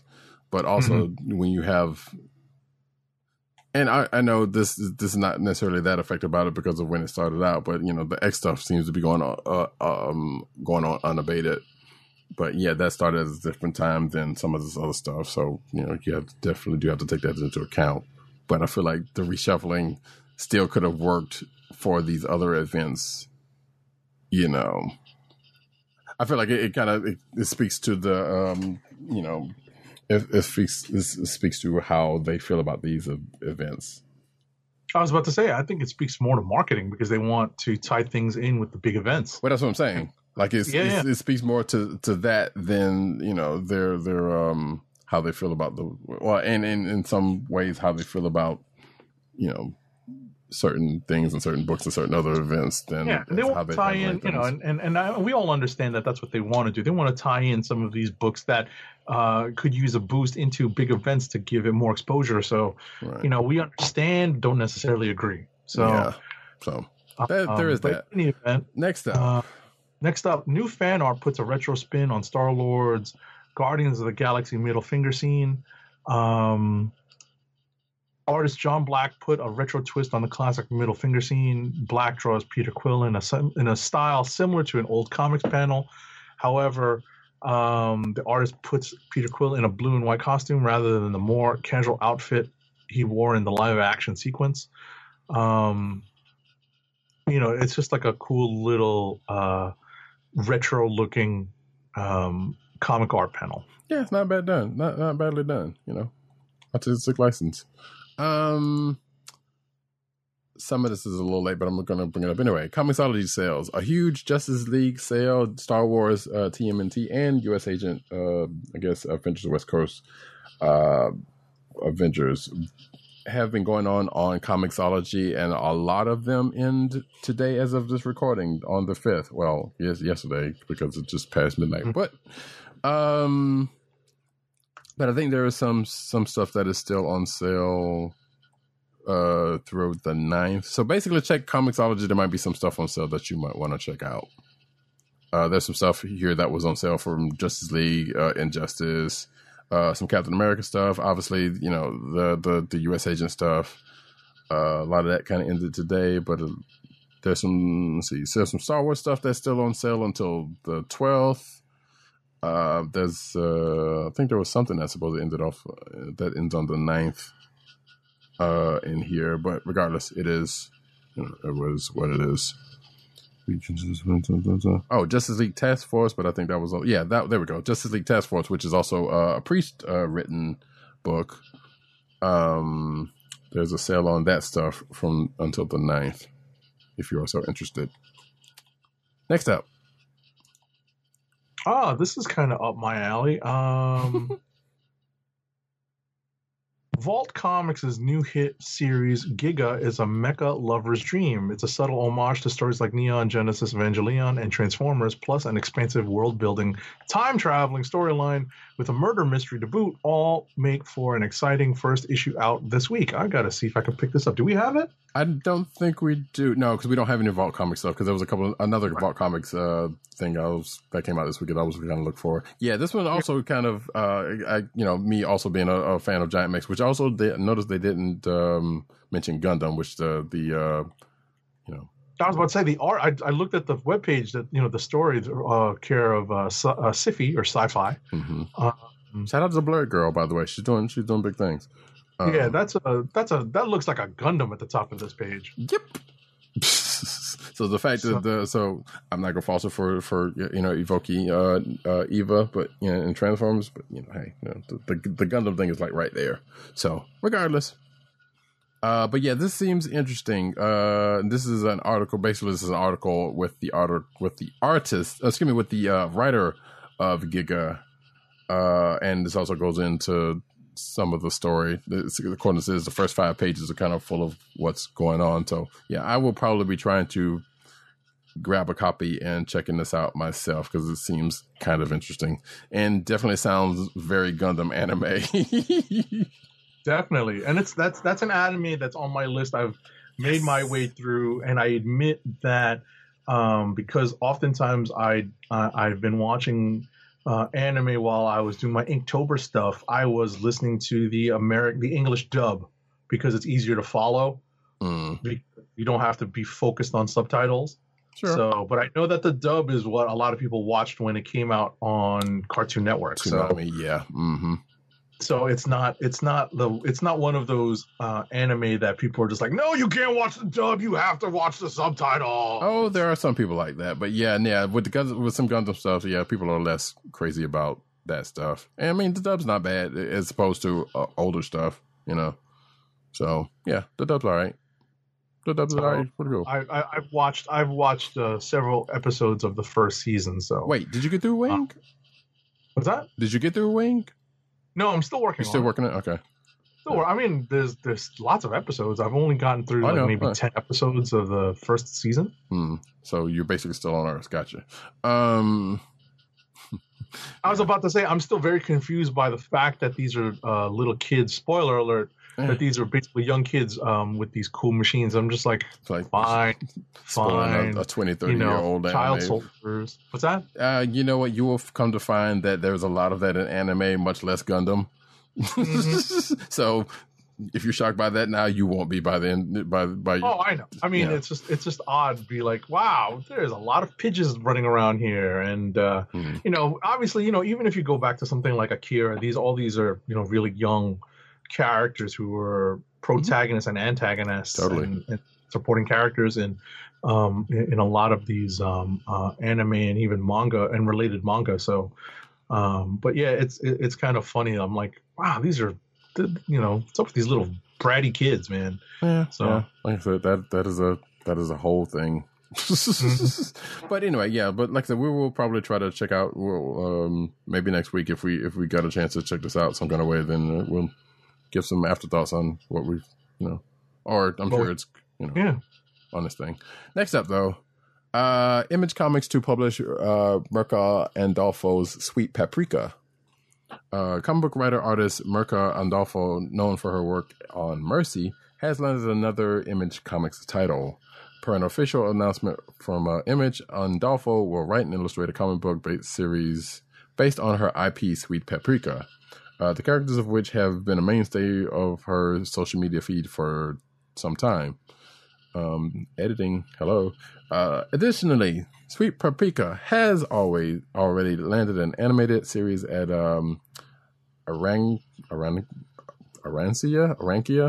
my apologies, Studios, and Grey Ladder Productions with Love, Death, and Robots, Gabriel Panicolio attached as an executive producer. So if you've watched Love, Death, and Robots, and I've seen a couple episodes of that, if it's going to be in that same vein, then yeah, it's going to look good at the very least. Arancia will produce Andolfo's Sweet Paprika comic, which is slated to launch in July of 2021. The book was originally announced by Edizioni Star Comics, which had me thinking of Marvel Star Comics, and I'm like, I know good and well that imprint is no longer around, which will publish it in Andolfo's home country of Italy. Image will publish Sweet Paprika in the United States, and somebody else in France. So apparently it's called a sexy rom-com with reverse roles and stuff. But you can check that out at your leisure. You probably already know about it. Next up, these are spoilers for Power Rangers Dracon New Dawn number 3. It's on sale now. It was probably out last week. Yes, I believe so. Yes. Yeah, last week. The story was published like 4 days ago. So, a famous Red Ranger just revealed himself to be an evil emissary of the Dark Spectre in Lord Dracon's home timeline, and who? So, yeah, like I said earlier with Mighty Morphin, there's a whole thing that's still kind of going on, and this I lost the thread a while back, but maybe I'll catch up one of these days. Who even knows? But next up, speaking of Power Rangers news, well, we kind of talked about it, so no need to really go through it. But Mighty Morphin reveals Zordon's secret past, and that is in reference of the Mighty Morphin book that came out this week that I talked about earlier. And yeah, there's some flashbacks of, like I said earlier, some pre-disembodied head Zordon doing some things. There you go. Next. Red Sonja is going to battle alongside heroes in a new comic book series. Dynamite Entertainment has announced Red Sonja, The Superpowers #1, the first issue of a new comic book series for release in 2021. Red Sonja has battled all types of monsters throughout her Hyperborean adventures, but now she tests her skills against and alongside superheroes. Okay. Yeah, sounds familiar, huh? Like another Hyperborean that is sided with some superheroes from another company. Weird. Huh. What a kinky dink. I know, right? Huh. It's always kind of... I mean, I know Dark Horse is kind of holding on to, IP as much as they can.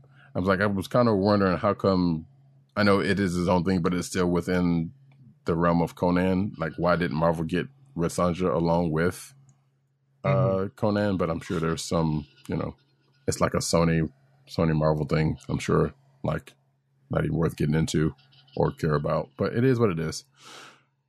Nevertheless, next up, in a world where speech is banned, one woman speaks out in Lattice Society. I don't know. I was trying to go somewhere with that. Didn't work.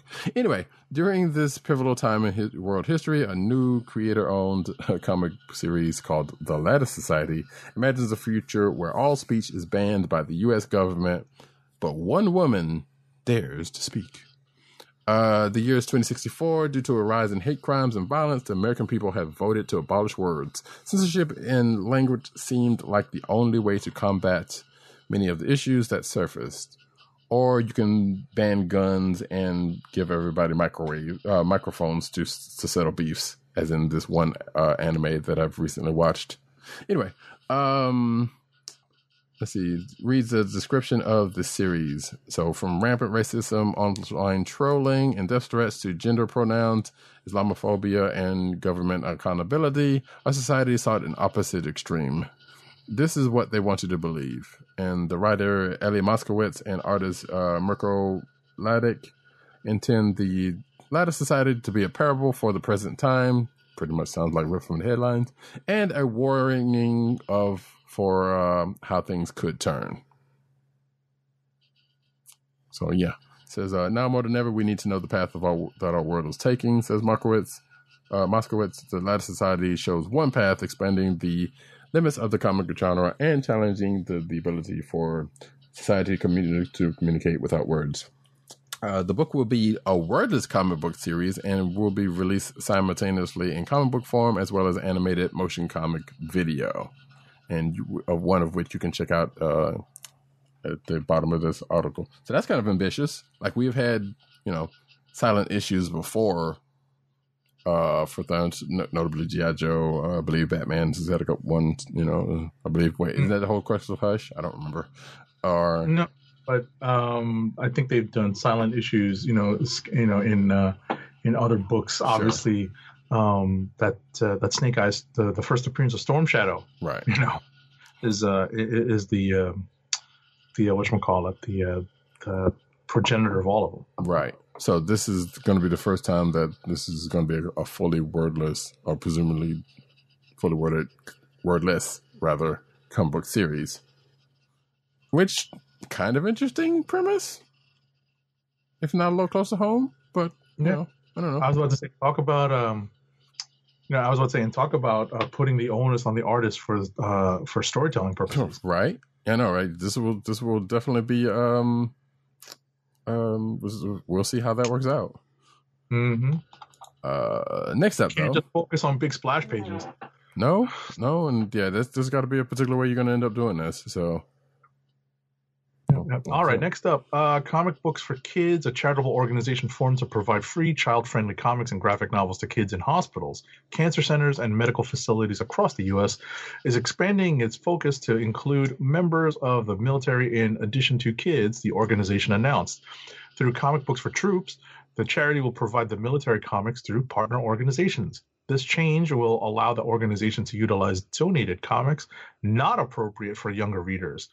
It's already started this initiative and has donated 7,000 comics to all branches of the military in the past 90 days. The organization has also begun a partnership with Funko and is shipping Funko toys to kids across the country. That's cool. That is. Last but not least, Doctor Who confirms Merlin fan theory, and I'm sure Agent 70 is glad he didn't get the story.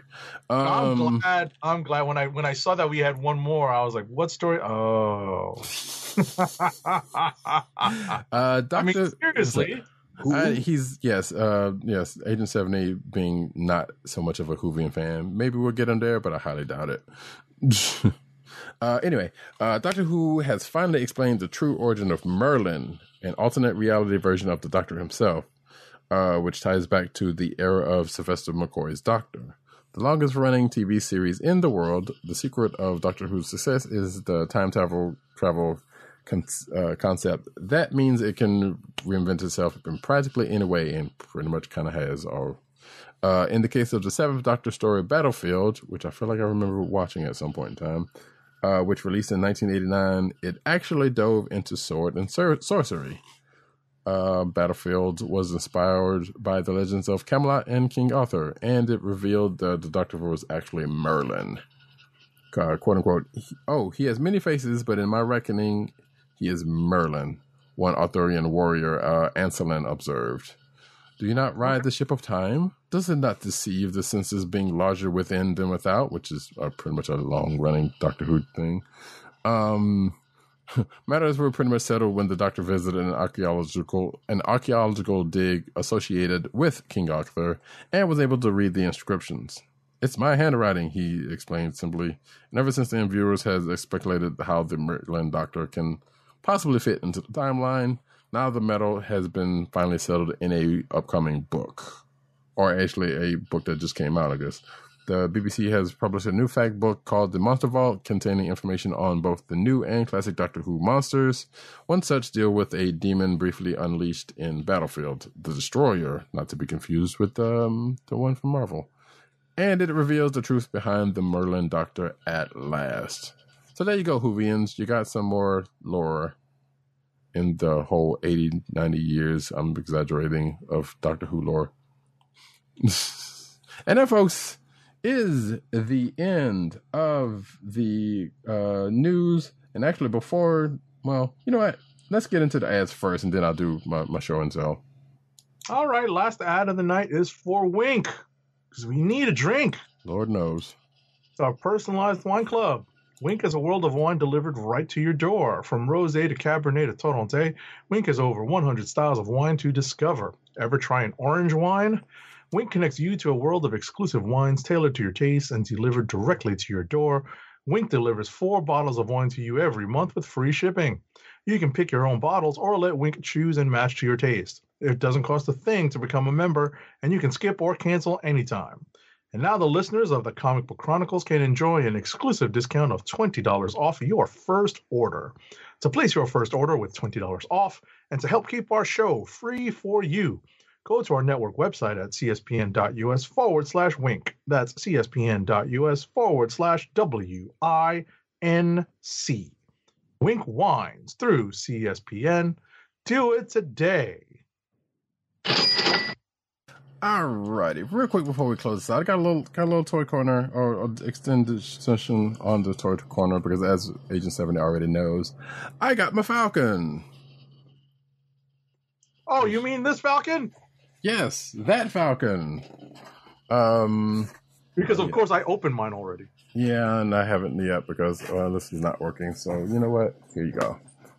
Yeah, exactly. I was about to say with your virtual background. Yeah, that's not going to work until I turn it off. So yeah, so here you go, folks. There's the Falcon all boxed up, and as you can see, with let me put a close up back on Agent 70 here real quick. There you go. There is the unopened. Oh wait, there's the opened Falcon wings spread looking. He's kind of fun. Really? Kind of fun. Like I'm thinking about doing a little cap display with all of his erstwhile allies. You know, including Falcon, Bucky / Winter Soldier, and Widow, and Agent 13 Sharon Carter that we've in Marvel Legends form. Nice. So I'm definitely, you know, there's a reason why I didn't put them into not cold storage. I didn't even, I was just kind of having some fun playing with his wings. You know, it's just cool. I mean, obviously these are based off of the Vulture wings, but it's the same concept. But I really like the execution of this. I'm really annoyed that we did not get a Red Wing. Yeah, that's with this Falcon. That would have been a nice addition. Yeah, it makes me think maybe I need to go find a Falcon. You know, like what is it? Those hobby stores, like Michaels and stuff. Those craft stores, they have like those little plastic figures of animals, you know, that people use for dioramas and such, or like model train sets and stuff. I'm like, maybe I just need to go find a Falcon and, or go to like a dollar store and look for one of those little Falcon, like plastic toys. Or you could put a bird on it, like they said in Portlandia. Oh no, I was about to say that reference went over my head, but okay. Oh, you never watched Portlandia? I think you would like it. Yeah. Anyway. I mean, unless you don't like Fred Armisen, but that's a whole nother situation. But also, and I think it's also got this one. But it's the Jocasta. Jocasta, yes, and also this both of these come from the Joe Fixit Build-A-Figure, which had me for like 5 seconds thinking, should I get the rest of these into Joe Fixit? And the answer ended up being no, but still. It's the video game Joe Fixit. That's why I said nay. I mean, it's still. Because I wanted the comic book Joe Fixit. I mean, it still kind of is though, because there is a Joe Fixit comic-wise in his suit. I know, but I it get just it. doesn't look like the Joe Fixit, that I would identify as Joe Fixit. So, because it's a comic book based, video game based, I'm just like, nah. I mean, we'll see. Listen, Marvel Legends is churning out all sorts of cool stuff, so you never know. They might very well get around to it. Yeah. And I'm sure there are a lot of people who are like, who the hell is Jocasta? Because she's not been in the MCU, which is kind of a shame if they had gone that whole Ultron right in the proper Ultron way in the proper way. But that's neither here nor there. Ultron is pretty much, Jocasta is pretty much the bride of Ultron. Ultron made her off the brain patterns of Janet Van Dyne, the Wasp. Classically. It would have been interesting to see if they had done, because the thing is they needed to squeeze in both the origin of Vision, right, which worked. I didn't like the background of it. I liked the execution of it because it felt very much like it was true to the comic book spirit, not true to the story, but true to the spirit. Right. Plus we got egg-headed in there and they did nothing with that. Right. So, but ultimately, it would have been interesting to see how they would have given Jocasta an MCU origin, whose brainwaves they would have maybe be based her on. Given that there is a lack of female heroes, at that point in the generation, in the story of the MCU. Mm-hmm. So it would have been interesting to see. But think about it. Age of Ultron probably could have set that up because he did have that whole thing with whole scene and whatnot with, because he had taken her hostage. So I wouldn't be surprised if he had. Widow? Yeah. So I wouldn't be surprised if that could have been something that would have happened. Yeah. I was going to say just very quickly. Iron Man 2020 had Jocasta in it, and Iron Man, the last part of Slot's run, had Jocasta in it too. Right. Yeah. So she could. Yeah. So that was the thing. Comic wise, she hasn't done a whole lot outside of what was just mentioned, and even back classically in the Avengers where she was showing up a lot, they kind of put her off. I mean, they really didn't do a whole lot with her. In fact, to kind of she was table dressing in a lot of ways, which led her to run off at one point in the Avengers run. But I liked Jocasta. There could have been more that could have been done with her. And I'm pretty sure they killed her a couple of different times. But and I'm also kind of surprised, if I'm not mistaken, they did not use her in Avengers AI, which I'm thinking there's probably a good reason for that. I don't know. Or she might have been referenced there. I don't remember. But that was like 2011 or so. I don't know. That's a long time ago. Regardless, those are the figures. Did you get a Kang? I did not get a Kang. I was still thinking about it. I was about to say, I put my Kang away already. So, but yeah, no, the Kang is actually a pretty cool figure. Yeah.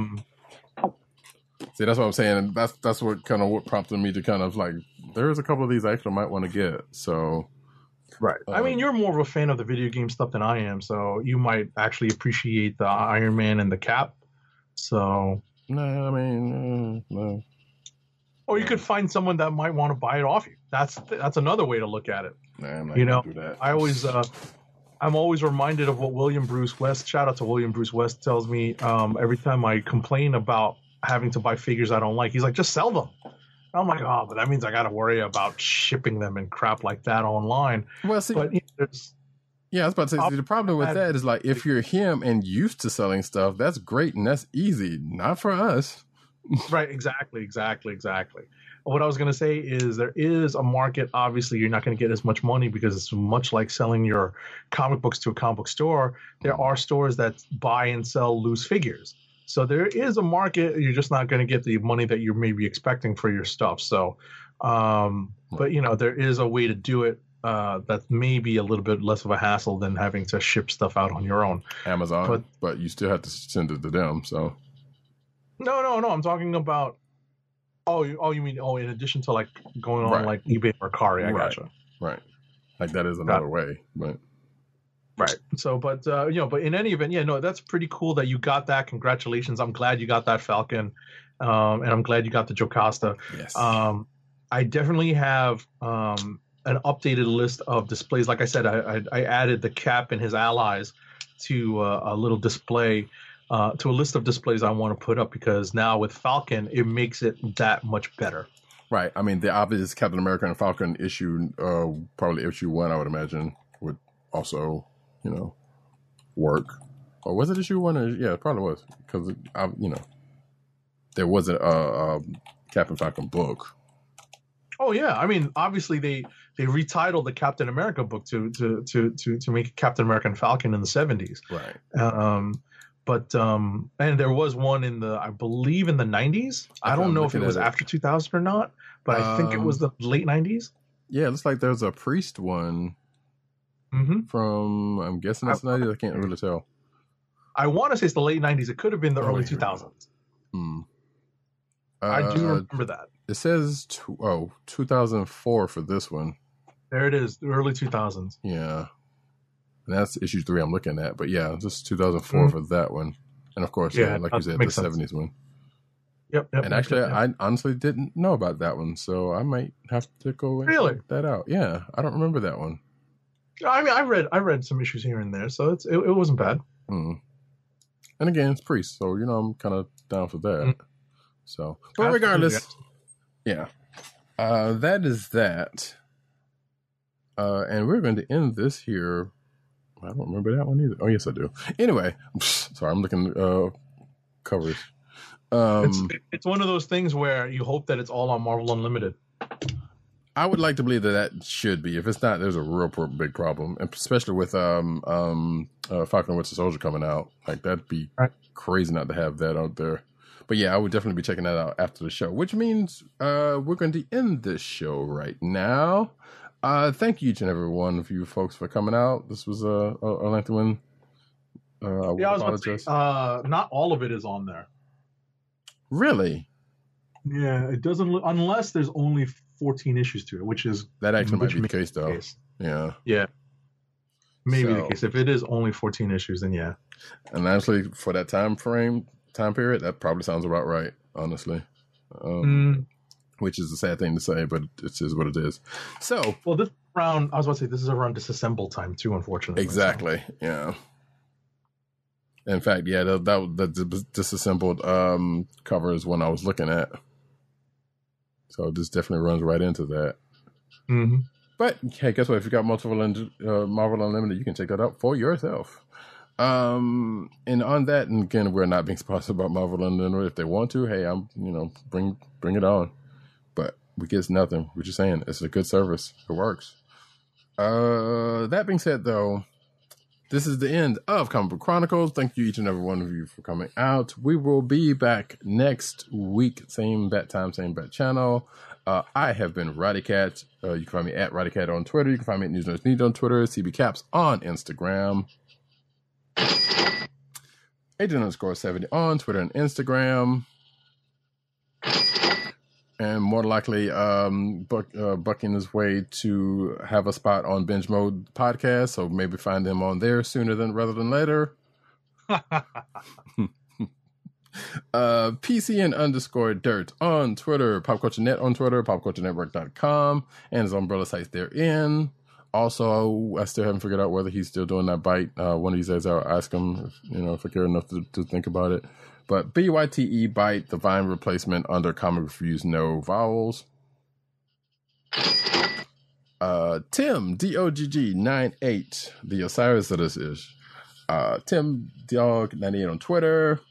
CB Chron on Twitter, which is the Comic Book Chronicles Twitter account. You can, send us some hays and highs and how you doing, and we love the shows there. If you so feel so inclined, we'll probably see it.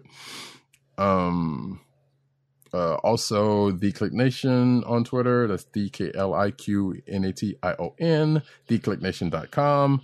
And also, Comic Resources is over there writing its face off. You can find this here podcast on the Cold Lizard Podcast Network. That's CSPN.US. Do it today.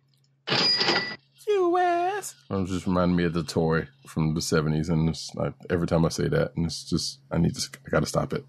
But you can also find this here podcast on your podcast perusal place of choice, whether it be Google Play, Apple iTunes, or Apple Podcasts if you prefer, Spotify, or the Coast Level Podcast Network's SoundCloud page. There's probably a couple other podcast aggregate sites out there, but we don't know, and don't really go all that far out to find those. You can find us here every Thursday night on the aforementioned YouTube channel. Well, actually, I didn't mention the YouTube channel, but the YouTube channel of the Click Nation. That is youtube.com/theclicknation, spelled the same way as I did earlier. You can also find us on Twitch, which by hello to everyone, and thank you for the new follows on Twitch that we got. Twitch.tv/Comic Book Chronicles. You can follow us over there, where we stream the show every Thursday night, 9:30ish p.m. And hopefully we'll get some other stuff going on that channel too. I could think about playing some Spider-Man on there one of these days. But I don't know if anybody wants to see my terrible Spider-Man playing. Oh, no. Especially since I hadn't played in a good while. But that being said, folks, again, we'll be back next week. We'll see y'all then. More news, more stuff. Wait, what's next week? Yeah, okay. Hopefully we'll have a president by that time. Nah, let them count all the votes, please. Yes, and hopefully it goes the way we would like it to go, and not the way it's been. But that's a whole other situation. Pray for this world. Anyway, this has been the Comic Book Chronicles. Peace. Peace. One.